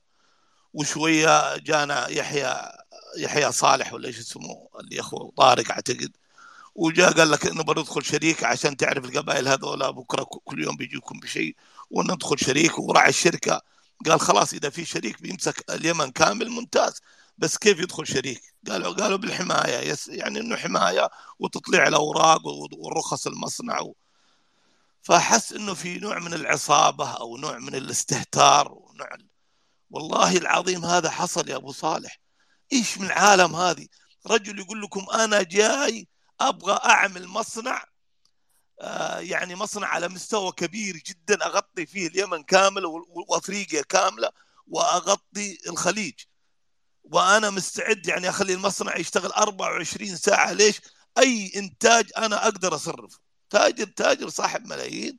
فسبحان الله يعني ما ادري، يعني ينظرون للتاجر انه يجب ان ادخل معك شريك، وبعدين يجب ان نحلبه. هذا هو. ما ادري. طيب لا لو يفكر بالمواطن العادي اللي داخل صنعاء ساكن، عائله كامله ساكنه في دكاكين، ولما توصل صنعاء عند الاشاره تحصل ناس مساكين الله يطلبون الله. لو في عنده غيره او حس وطني، والمشكله انه بالوطن بكلمه بالامن القومي او الوطنيه يحاسبني انا ويسجنني ويبهدلني ويتكلمني على الوطنيه، وهو اكثر من خدش الوطنيه. هو انا لما القى حرمه يعني كبيره في السن، امي عندي اشاره تطلب، او امي واخواني ساكنين في دكان الحمام داخله والدنيا داخله، هذا شيء واقع يا ابو صالح. واجي انا اليوم اتكلم على الوطنيه، انا يمني الوطنيه. يا اخي لو عندك وطنيه والله ما ترضى ان امك تطلب في امام الاشاره او امام الناس. يا اخوان لا، يجب ان يعني نضع الحقائق امامنا. مش معقول انت يعني انت عايش في قصر داخل صنعاء وتخلي الشعب يعني يتمرق من آلام، من أدوية ما يقدر يصرف على نفسه ولا يقدر يعالج نفسه ولا يقدر، وتيجي تقول لي بعدين أنا حاكمكم. على أي أساس حكمتنا؟ أنت احكم أول شيء، اعدل بيننا وبينك. تجي لي طول اليوم المسؤولين، أبناء المسؤولين يعني ماسكين المعسلات في المجالس. وأنا كنت أحضر بعض المجالس عند طارق عفاش، يعني معسل وضحك وما ادري ايش. طيب يا اخي هم الشعب هذا كيف على اي اساس؟ لو انت فعلا يعني انت مسؤول وتحس بالمسؤوليه، والله ما اشتغل 4 ساعات ولا في الاسبوع يومين. والله المفروض في اليوم اشتغل 18 ساعه 16 ساعه اذا فعلا ابغى اخدم هذا الشعب، اذا ابغى اخدم هذا التاريخ العظيم. شعب عندنا عظيم، شعب جبار، شعب قوي، على ما مر عليه 8 سنوات الى اليوم يعمل ويعمر وشغال ويحرث يعني ما تاثر. لو شعب غير الشعب اليمني كان اليوم انهار نفسيا، كان تحصل الانتحار عندنا بشكل مهول. اذا كان الان مصر ما فيها شيء وفيها انتحار وكثير من الدول، لكن عندنا شعب يمن شعب جبار، شعب يتحمل، شعب مؤمن ايمانه قوي. لكن مشكلتنا في قيادات فاشله، عمرو، قيادات. تفضل يا ابو صالح تفضل. والله العظيم ان كلامك هو كلام كل يمني شريف، كل حرف قلته والله العظيم. يعني ايش بيكلفك لو جلبت التجار هؤلاء وقمت بفتح اعمال لهؤلاء الشعب؟ انت ما حتخزن من الضريبه، ما حتخزن من خزانه الدوله، بل انت هذه الشركات التي ستاتي ستدفع لك ضريبه، وستدفع لك حق الكهرباء، وستدفع لك حق اشياء كثيره. ايش عادك باقي؟ وستوفر للمجتمع اللي انت تديره فرص عمل. يعني الان جت هديه الى يدك، لكن زي ما تفضلت انت تقول انه المعسلات. انا عندما كنت في منطقه في المملكه العربيه السعوديه شاهدت المسؤولين، ابناء المسؤولين لأم عيني، يعني سيارات فارهه، الفلوس شفت العمالة حقت البلدية اللي هم العمالة البلدية، يعني والله من 100 من 200 يعطوهم. أي واحد جاب لهم طلب اللي هو الهنجري ستيشن هذا، يعطيه الطلب قدام عيوننا، يعطيه الطلب ويديه هدية له 200 300 هذه لك حقت مراضاه. من وين هذه الفلوس؟ يعني أسأل نفسي أنا، من وين هذه الفلوس والتوزيعات والنثريات هذه وهو لا وظيفة ولا شيء؟ عشانه ابن من؟ ابن الشخصية الفلانية، ابن الشخصية، وإذا نصحته يقفل جو، خلاص ما عاد صاحبه، لأنك دخلت تبحبش في أموره الداخلية. يعني إذا قمت بنصحه يا أخي ما يصلحش كذا، قال أنت ما لك دخل. يعني تبدأ أسئلة إلى من وين لك هذا؟ هنا يبدأ الشحنة، وتبدأ المفروض أنهم يربوهم. والله العظيم أن هؤلاء أولاد المسؤولين لو على يدي شيء إني لا أربيهم أنه عسكرية لمدة 2 إجباري، لمدة 2 إجباري حتى يكون رجال ويعرف كيف يعني يتعامل مع الريال، ويتعامل في أي كلام يقوله أو في أي مجلس. وأيضا يجب أنه أي مسؤول في الدولة يدخل إليها يمنع منعا باتا أبناءه أن يدخلوا من الواسطة، من كذا من كذا، لديهم شهادات موثقة تفضلوا مثل أي مواطن في الشعب اليمني، لكن من اللف والدوران هذا يمنع. والله عندنا تخيل يا أخ عمرو أن القوات اللي متواجدة في الميدان، سواء مع الجيش الوطني سواء مع الانتقالي سواء اللي في الساحل، هؤلاء بيروحوا ضحية، لأنه اللي بيجي يتلقف أو بيجي يأخذ الوظائف هم أبناء المسؤولين اللي يتبرطعوا في الخارج أو في الداخل، وهم اللي بياخذوا الوظائف. ليش؟ لأنهم يدرسوا. وعندما تأتي الجندي هذا اللي عارك في المعركة في الميدان، عندما يأتي ليطالب بوظيفة يقولوا أنت ما عندك شهادة، ولدنا معه شهادة. طيب أنا كنت في الميدان، ما لنا دخل فيك، وأنا حذكركم بهذه المعلومة بعد استعادة كل المناطق وبعد الحلول اللي بيصير الحل بين الإشكاليات اللي هي موجودة، أنه هؤلاء سيهمشوا مثل ما همشوا في 26 14. أيضا يا أستاذ أبو صالح لا تنسى أن أبناء القيادات العسكرية الذين استشهدوا في المعارك مهضومين بنفس الوقت، أبناء مساكين. يعني من هو في الميدان هذا مهضوم حقوقه حيا وميتا. والله إنهم مساكين، إنهم ما حصلوا حتى حق الأكل، أصر القيادات كبرى والله العظيم. يعني أنا أذكر أحد الشخصيات استشهد في مأرب في 2019، قاعد يتلف من مكان إلى مكان عشان يوفروا له هو وأسرته شيء، يعني حق الشهري حق يعيلهم. والله ما فيش. لهذا اضطر، يعني عشان المعلومة دي، كان من أقاربي موجودين في مأرب 3 أشخاص، والله كانوا 3 في الميدان في الجبهة. ايش شالكم خارج اليمن؟ ايش وداكم في ده؟ ايش وداكم؟ محمد قاسم ارجع مشاكلنا مثل مشاكلكم في العراق. ايش وداكم؟ الرجال قال والله يا ابو صالح ايش ودانا؟ انت لو كنت في الميدان بتعرف ايش اللي ودانا. طيب احنا نتواصل مع الشخصيات دي. ليش؟ قال والله العظيم انه في امر، يعني في شيء من العنصريه، واحد في شيء من التهميش، في شيء لهذا اللي خرج. قال والله إن عددهم يتجاوز 20 إلى 10,000 مقاتل من الجبهات خرجوا إلى خارج اليمن. والله العظيم منهم من 20 إلى 10,000 مقاتل خرجوا من الجبهات. بسبب ماذا؟ بسبب هذه الأشياء، وبسبب شيء آخر. نتقدم، وقف، ارجع. قال بنروح، شوف، نروح إلى المكان اللي إحنا وصلنا إليه ناخذه، ارجعوا. ايش اللي حصل؟ احنا فقدنا شهداء. لا، ارجعوا، وهذه أوامر عليا. قال هنا حسينا بالملل وحسينا انهم مش صادقين، لا ده قلنا لهم باي باي مع السلامه وخرجوا خارج اليمن. هم الان هم وزوجاتهم واسرهم خارج اليمن، خرجوا بحاله من الى جيبوتي يرثى لها، ثم خرجوا الى خارج اليمن بعدما باعوا بيتهم.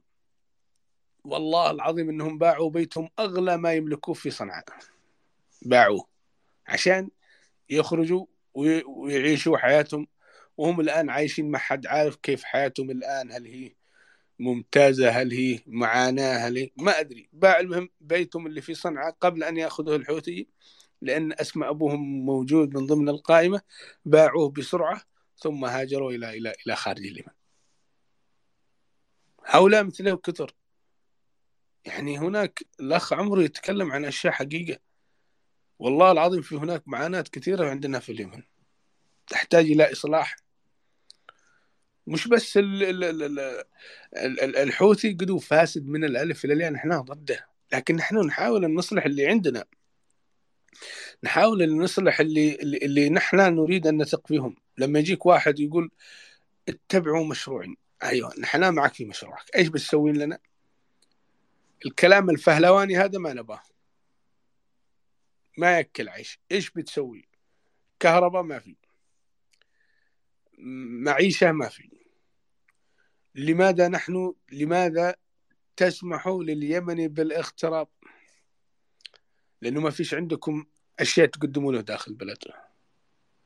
عدد المغتربين من اليمن خارج اليمن يمكن تجاوز 5 إلى 6 مليون.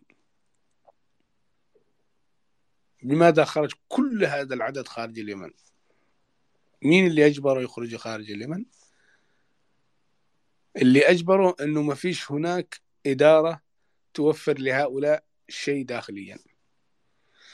في المشروع اللي كان بيكون في باب المندب ومدينة النور، في آخر دقيقة تم تقطيع الورقة وخرجوا إلى شرق آسيا، إلى سنغافورة وإلى دول أخرى.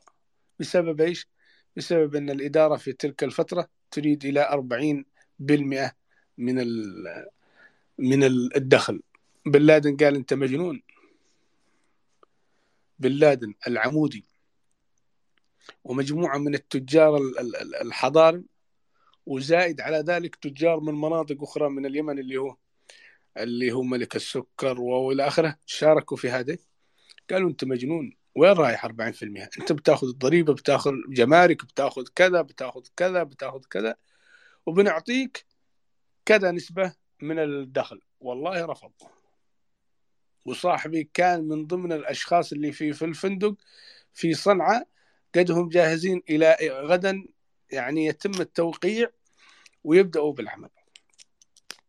جاءهم اتصال أنه القيادة العليا قالت انكم كذا كذا والا ما فيش. والله العظيم انهم اخذوا رحالهم وخرجوا من اليمن، لانه عندنا سياسيين مش ناضجين وما هم شيء اصحاب فكر انه نطور اليمن للمستقبل. انا شفت فيديو لاحد الاخوه الكويتيين في المكلا،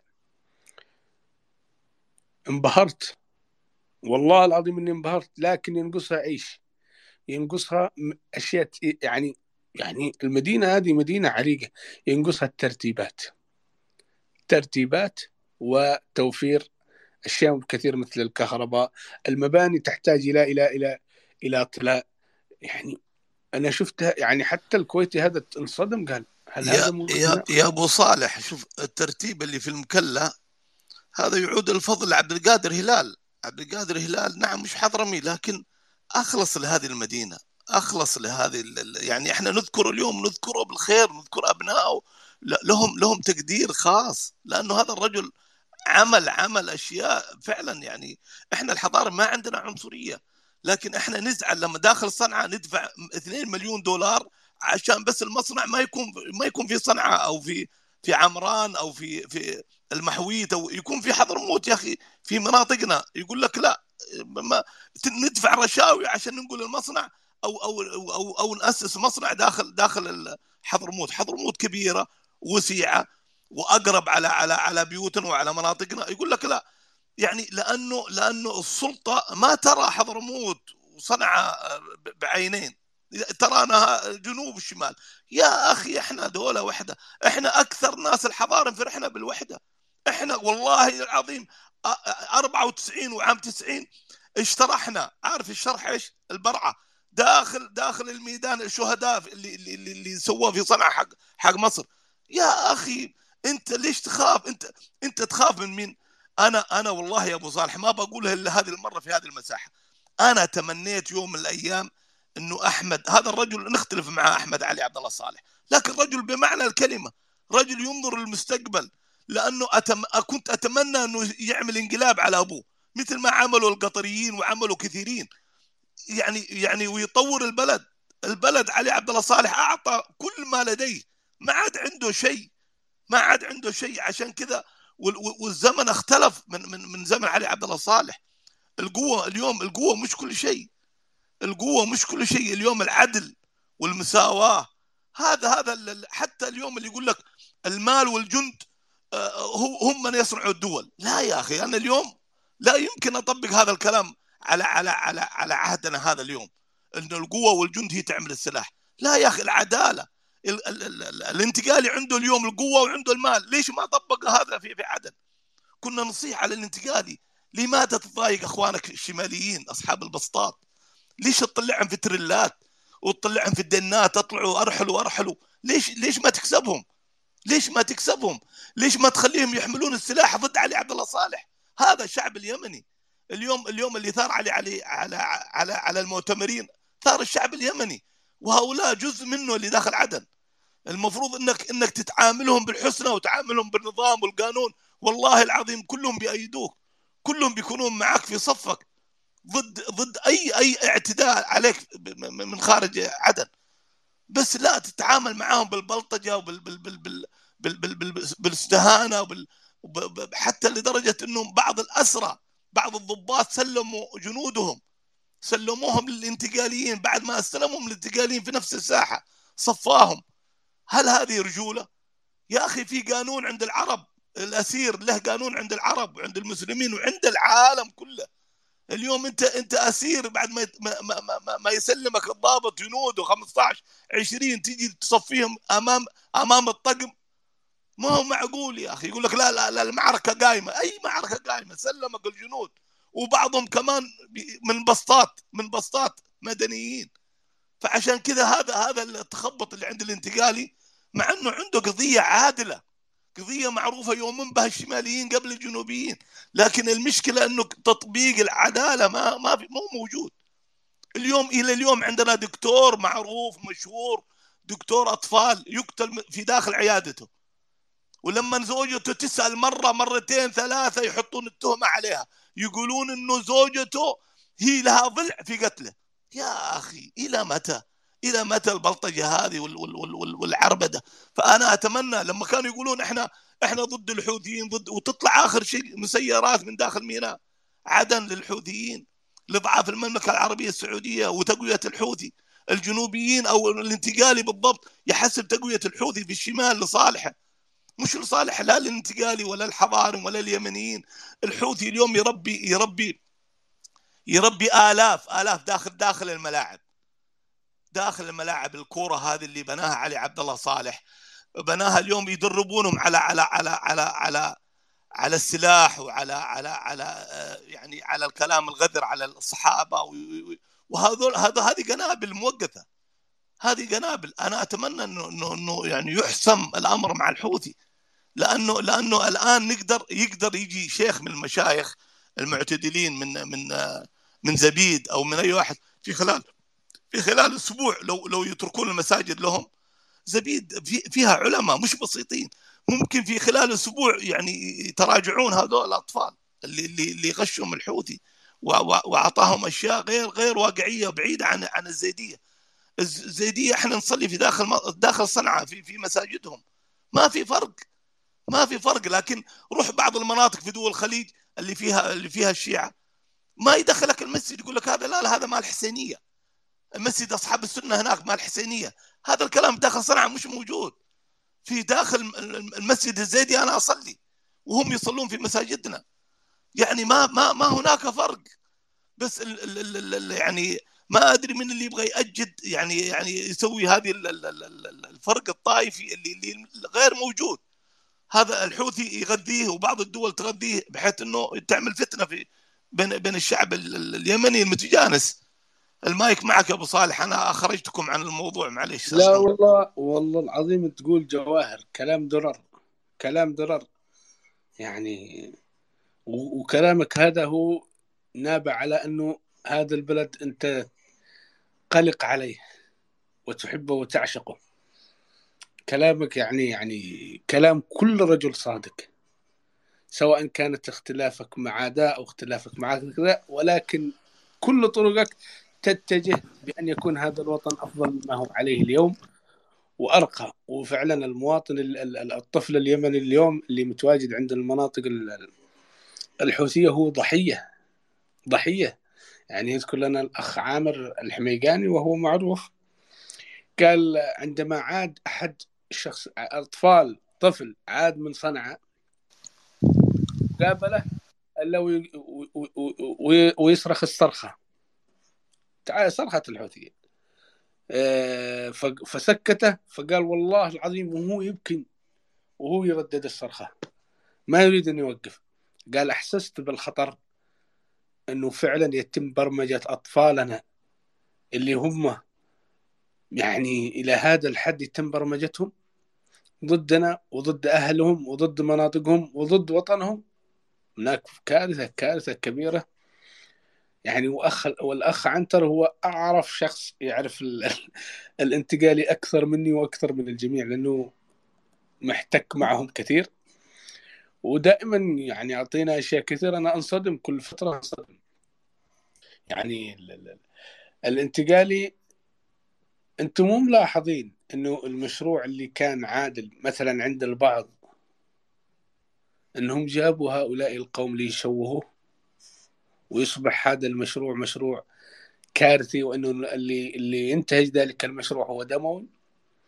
أنا ملاحظ هذا الأمر، أنه كانت القضية عادلة لدى البعض يعني مطالب وهذا، لكن أتوا هؤلاء الناس ما أدري من جابهم، الله أعلم، لن أظلم أحد، فقاموا هم يتسيدوا هذا المشروع فشوهوه وجعلوا كل مواطن في هذه المنطقة سواء صنعاء حضرموت أبين البيض كلهم ينظرون إليه بإزدراء، لأن من يتسيد هذا المشروع شخص دموي.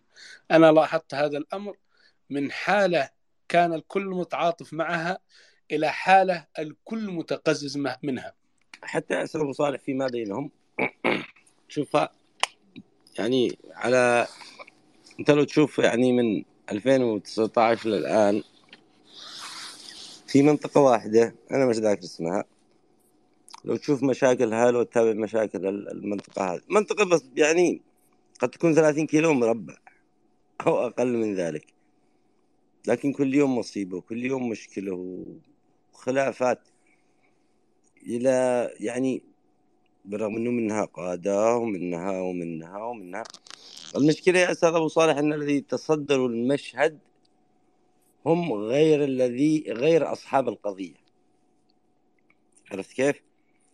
أصحاب القضية هذولا بعضهم الله يرحمهم بعضهم يعني بالبيوت والله مثل ما قال الأخ عمر يعني هم على قصر الله يخرجوا يشحتوا، والذين تصدروا المشهد شخصيات مختلفة جدا عن أصحابها،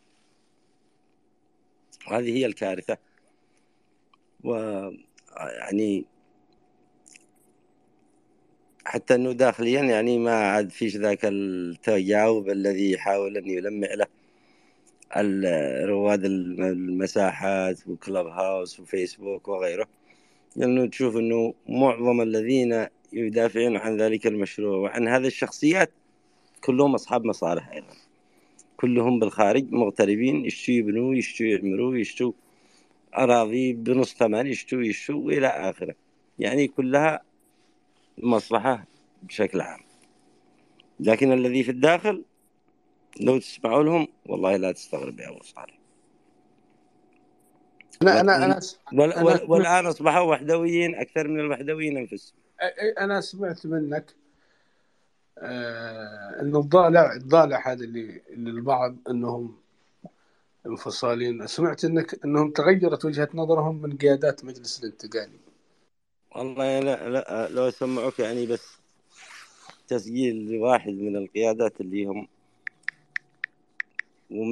ومن آباء الشهداء لا تستغرب يعني على كلامه، لأنه أقول لك الوضع، لأنه الآن من المستفيدين اللي في عدن، عرفت؟ لما اللي هم بالخارج عدن هذولا خلاص، اللي في عدن أصبحوا يعني النهب والسلب، وأنت عارف تقصد القيادات اللي في عدن؟ حتى الجنود لا فقر خرج يقطع الطريق ويتبلطج له على أصحاب الباصات وغيرها وغير، مش إلا عرفت؟ ولا قوة إلا بالله.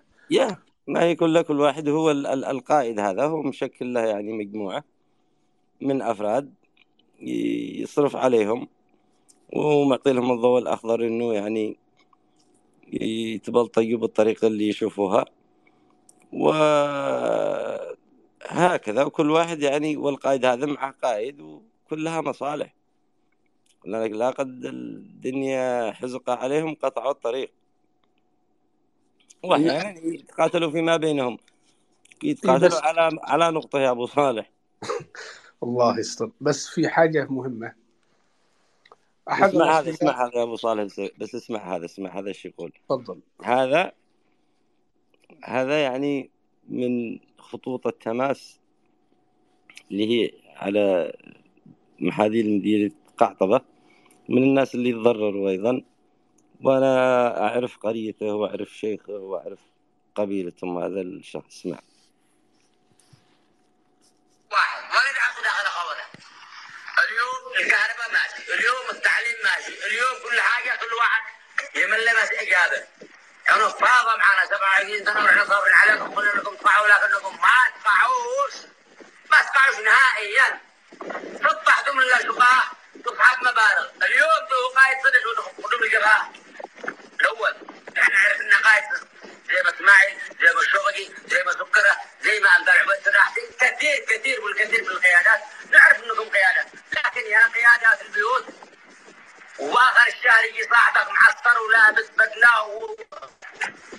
ويستلم عاد يقوم يدهر دون ملتزم وعلى الصرفه وعلى كل شيء.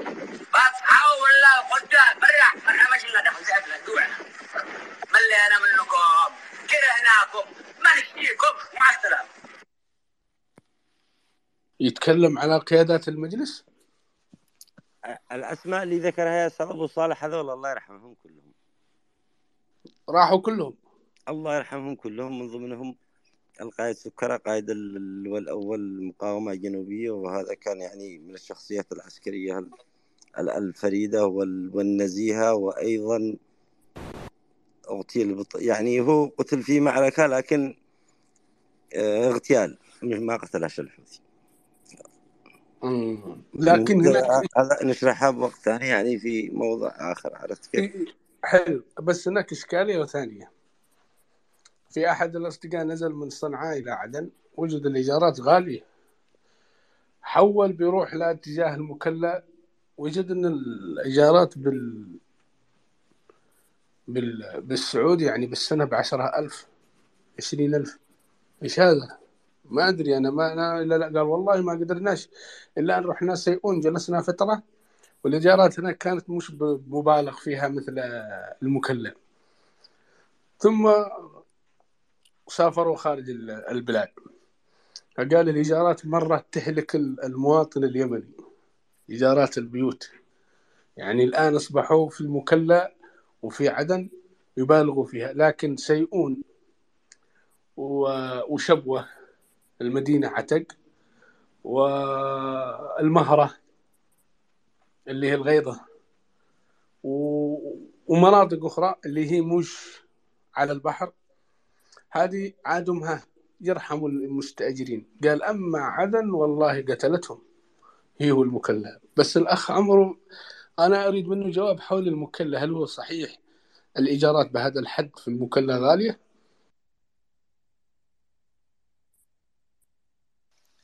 نعم صحيح، الإيجارات غالية. نعم الإيجارات غالية بحكم أنه أغلب الناس المغتربين يعني وجهتهم على المكلا، لأنها ساحل ومدينة وفيها أشياء كثيرة ترفيهية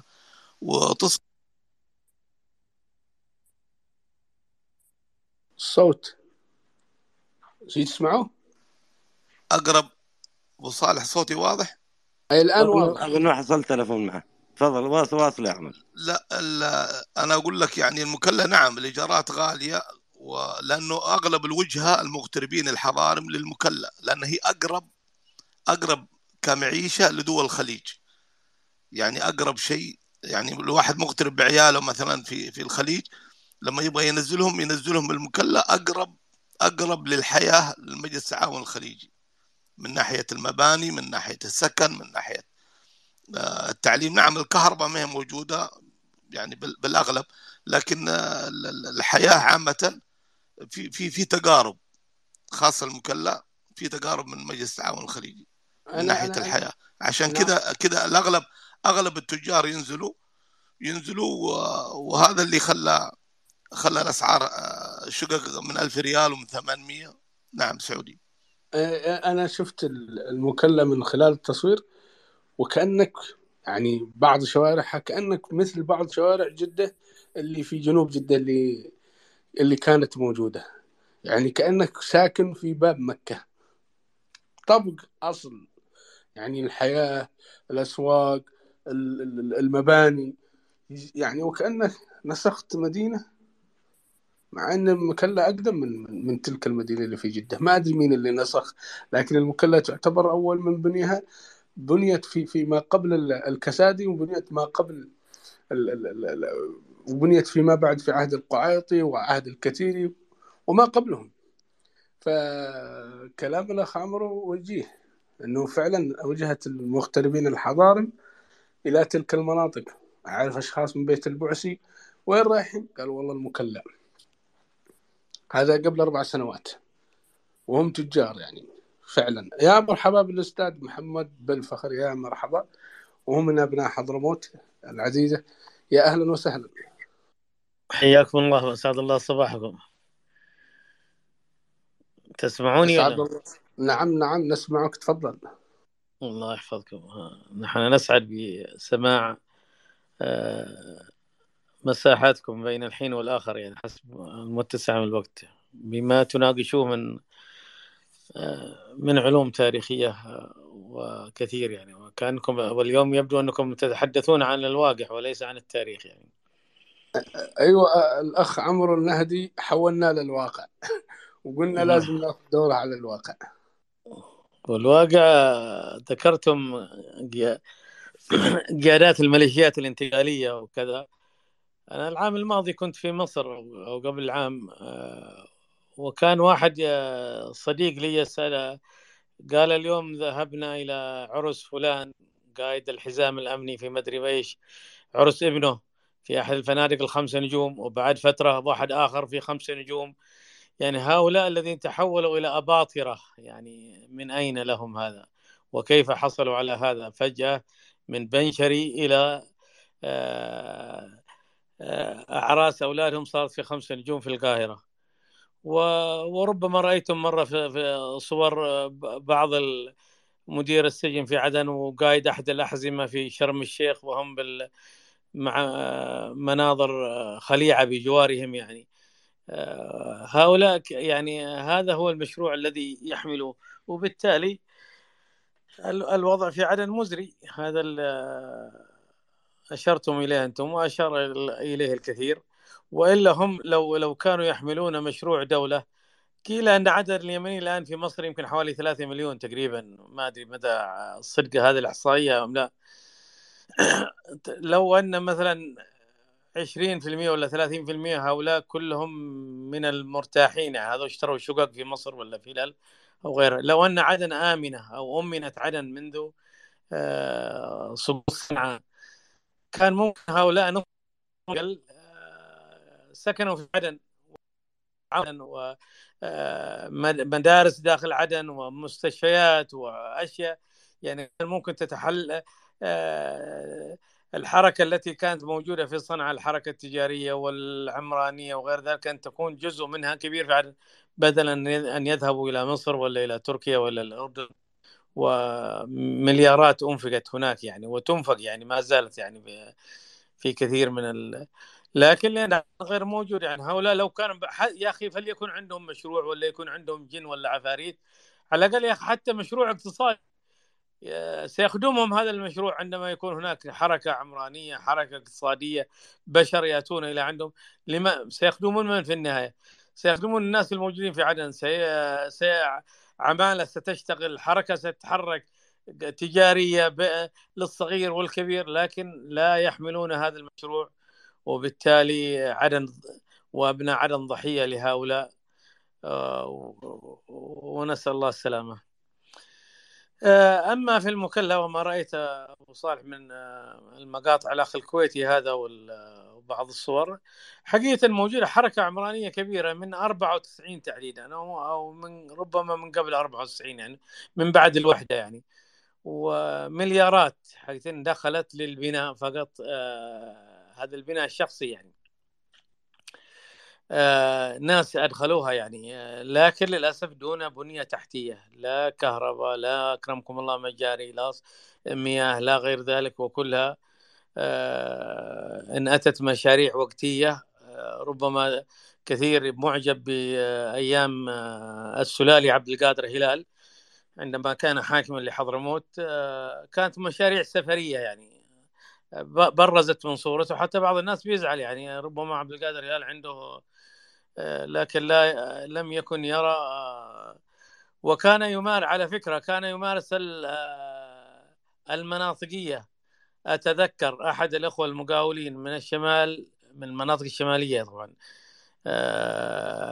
في انتخابات 2006 جمع معظم المقاولين والتجار اللي من المناطق الشمالية في بيته، وتحدث معهم بعنصرية، يعني إذا فاز الحملان مع وجود هنا، فلذلك عليكم أن تكونوا مع علي عبد الله صالح. بهذا النص، هذا نقله لي بالنص الذي حضر هذا اللي قال، وبالتالي هو ربما اشتغل وربما استفاد من الشغل ببعض المشاريع السفرية كما أشارت إليه، لأنها كلها معظمها انتهت في سيول الشتاء في 2008. هذه المشاريع عملت في 2005 و2005 يوم الاحتفال بال 15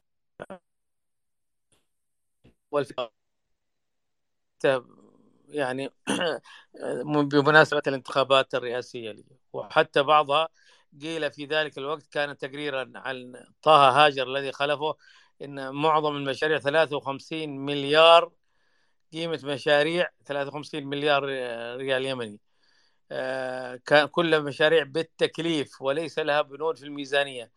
ومعظم المقاولين لم يتحصلوا إلا على أجزاء بسيطة ممن دفعوا، في كثير منهم خسروا خسائر كبيرة، وتفاصيل عديدة نشرت بعضها في الصحف في تلك الأيام، وبعضها ولكن للأسف حتى الآن عندما تأتي أو تذكر عبد القادر هلال سيزعل من يزعل وبيعملوا. وطبعا كان من أخطاء علي عبد الله صالح لو مع بدايات الحراك في 2007 و2008 لو أعاد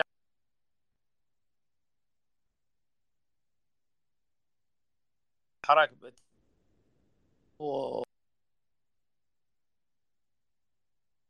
لو أعاد إيش صوت أنتر وقف. ليه قطع لو أعاد إيش يا أستاذ محمد؟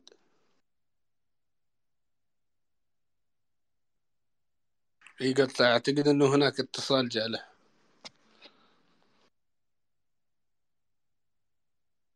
أستاذ محمد ما نسمعك، إذا تسمعوا كلمونا أشروا لنا. لا ما شيء صوت، أنا ما نسمعش. أعتقد أن الشيخ يقول لك لو أعادهم إلى وظائفهم كان خير، كان أحسن، لكنه أحالهم للتقاعد.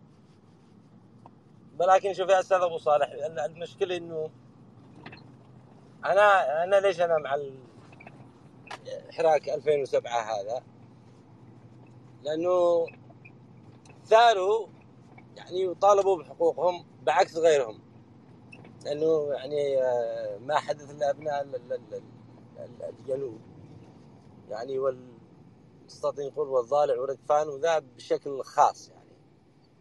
وحدث أيضا لأبناء المناطق الوسطى، الضباط نتكلم على العسكريين 90% منهم سرحوا، وبعدين قاعدوهم.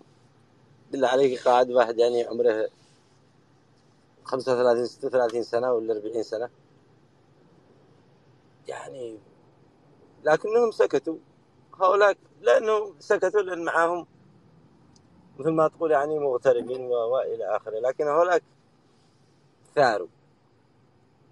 ولكن بآخر المطاف يعني سلمت الحقوق أو سلمت القضية لغير أهلها، ولذلك يعني نشوف اليوم أنه من يتصدرون المشهد أتوا يعني على دماء، على سيل من الدماء، وأيضا قدموا قرابين من الدماء من أبناء تلك المناطق كي يصلوا إلى ما وصلوا إليه، عشان يقول لك إحنا قدمنا وإحنا ضحينا وإحنا، وبالأخير يعني شوفها كلها مصالح شخصية وليست مصالح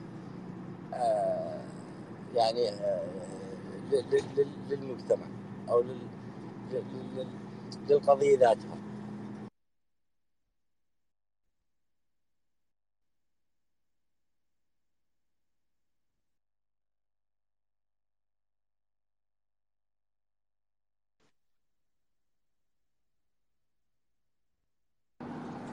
الأستاذ محمد الصوت انقطع عندك، تفضل وكمل. كمل يا أستاذ محمد.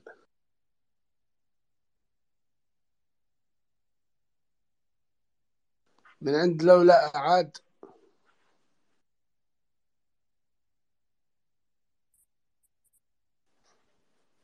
نبغى نختم أستاذ محمد. والله شكله جاء اتصال أو ما أدري كيف. تفضل يا أخ عنتر. اختم أنا بالطريق، أنا بالطريق. إذن والله كانت المساحة طيبة، تكلمنا عن أشياء كثيرة، وجاء الأخ عمرو النهدي وقال نتكلم عن الواقع المرير اللي حاصل، وبالفعل تكلمنا عليه. يعني يدمع القلب ويوجع القلب. إن شاء الله نبغى نخصص له مساحات قادمة حول هذه الأمور. ما هي يعني عندما تطرح المشكلة يجب أن تكون هناك حلول. يعني ما الذي يفكر لحل مثل هذه الأمور؟ أتمنى أنه في المساحات القادمة اللي بنطرحها يأتي ليفيدنا. يمكن هناك يكون مستمع شخص لديه تأثير، يعني يقدر يأثر في اليمن ويقوم بهذا الأمر. تحياتي لكم جميعا، كانت مساحة طيبة، ونشكر كل من شاركنا من الأخ عمرو والأخ محمد بالفخر، والأخ وهب، والأخت اللي لا ندري ايش اسمها بالإنجليزي، والأخوة اللي شاركونا والمستمعين.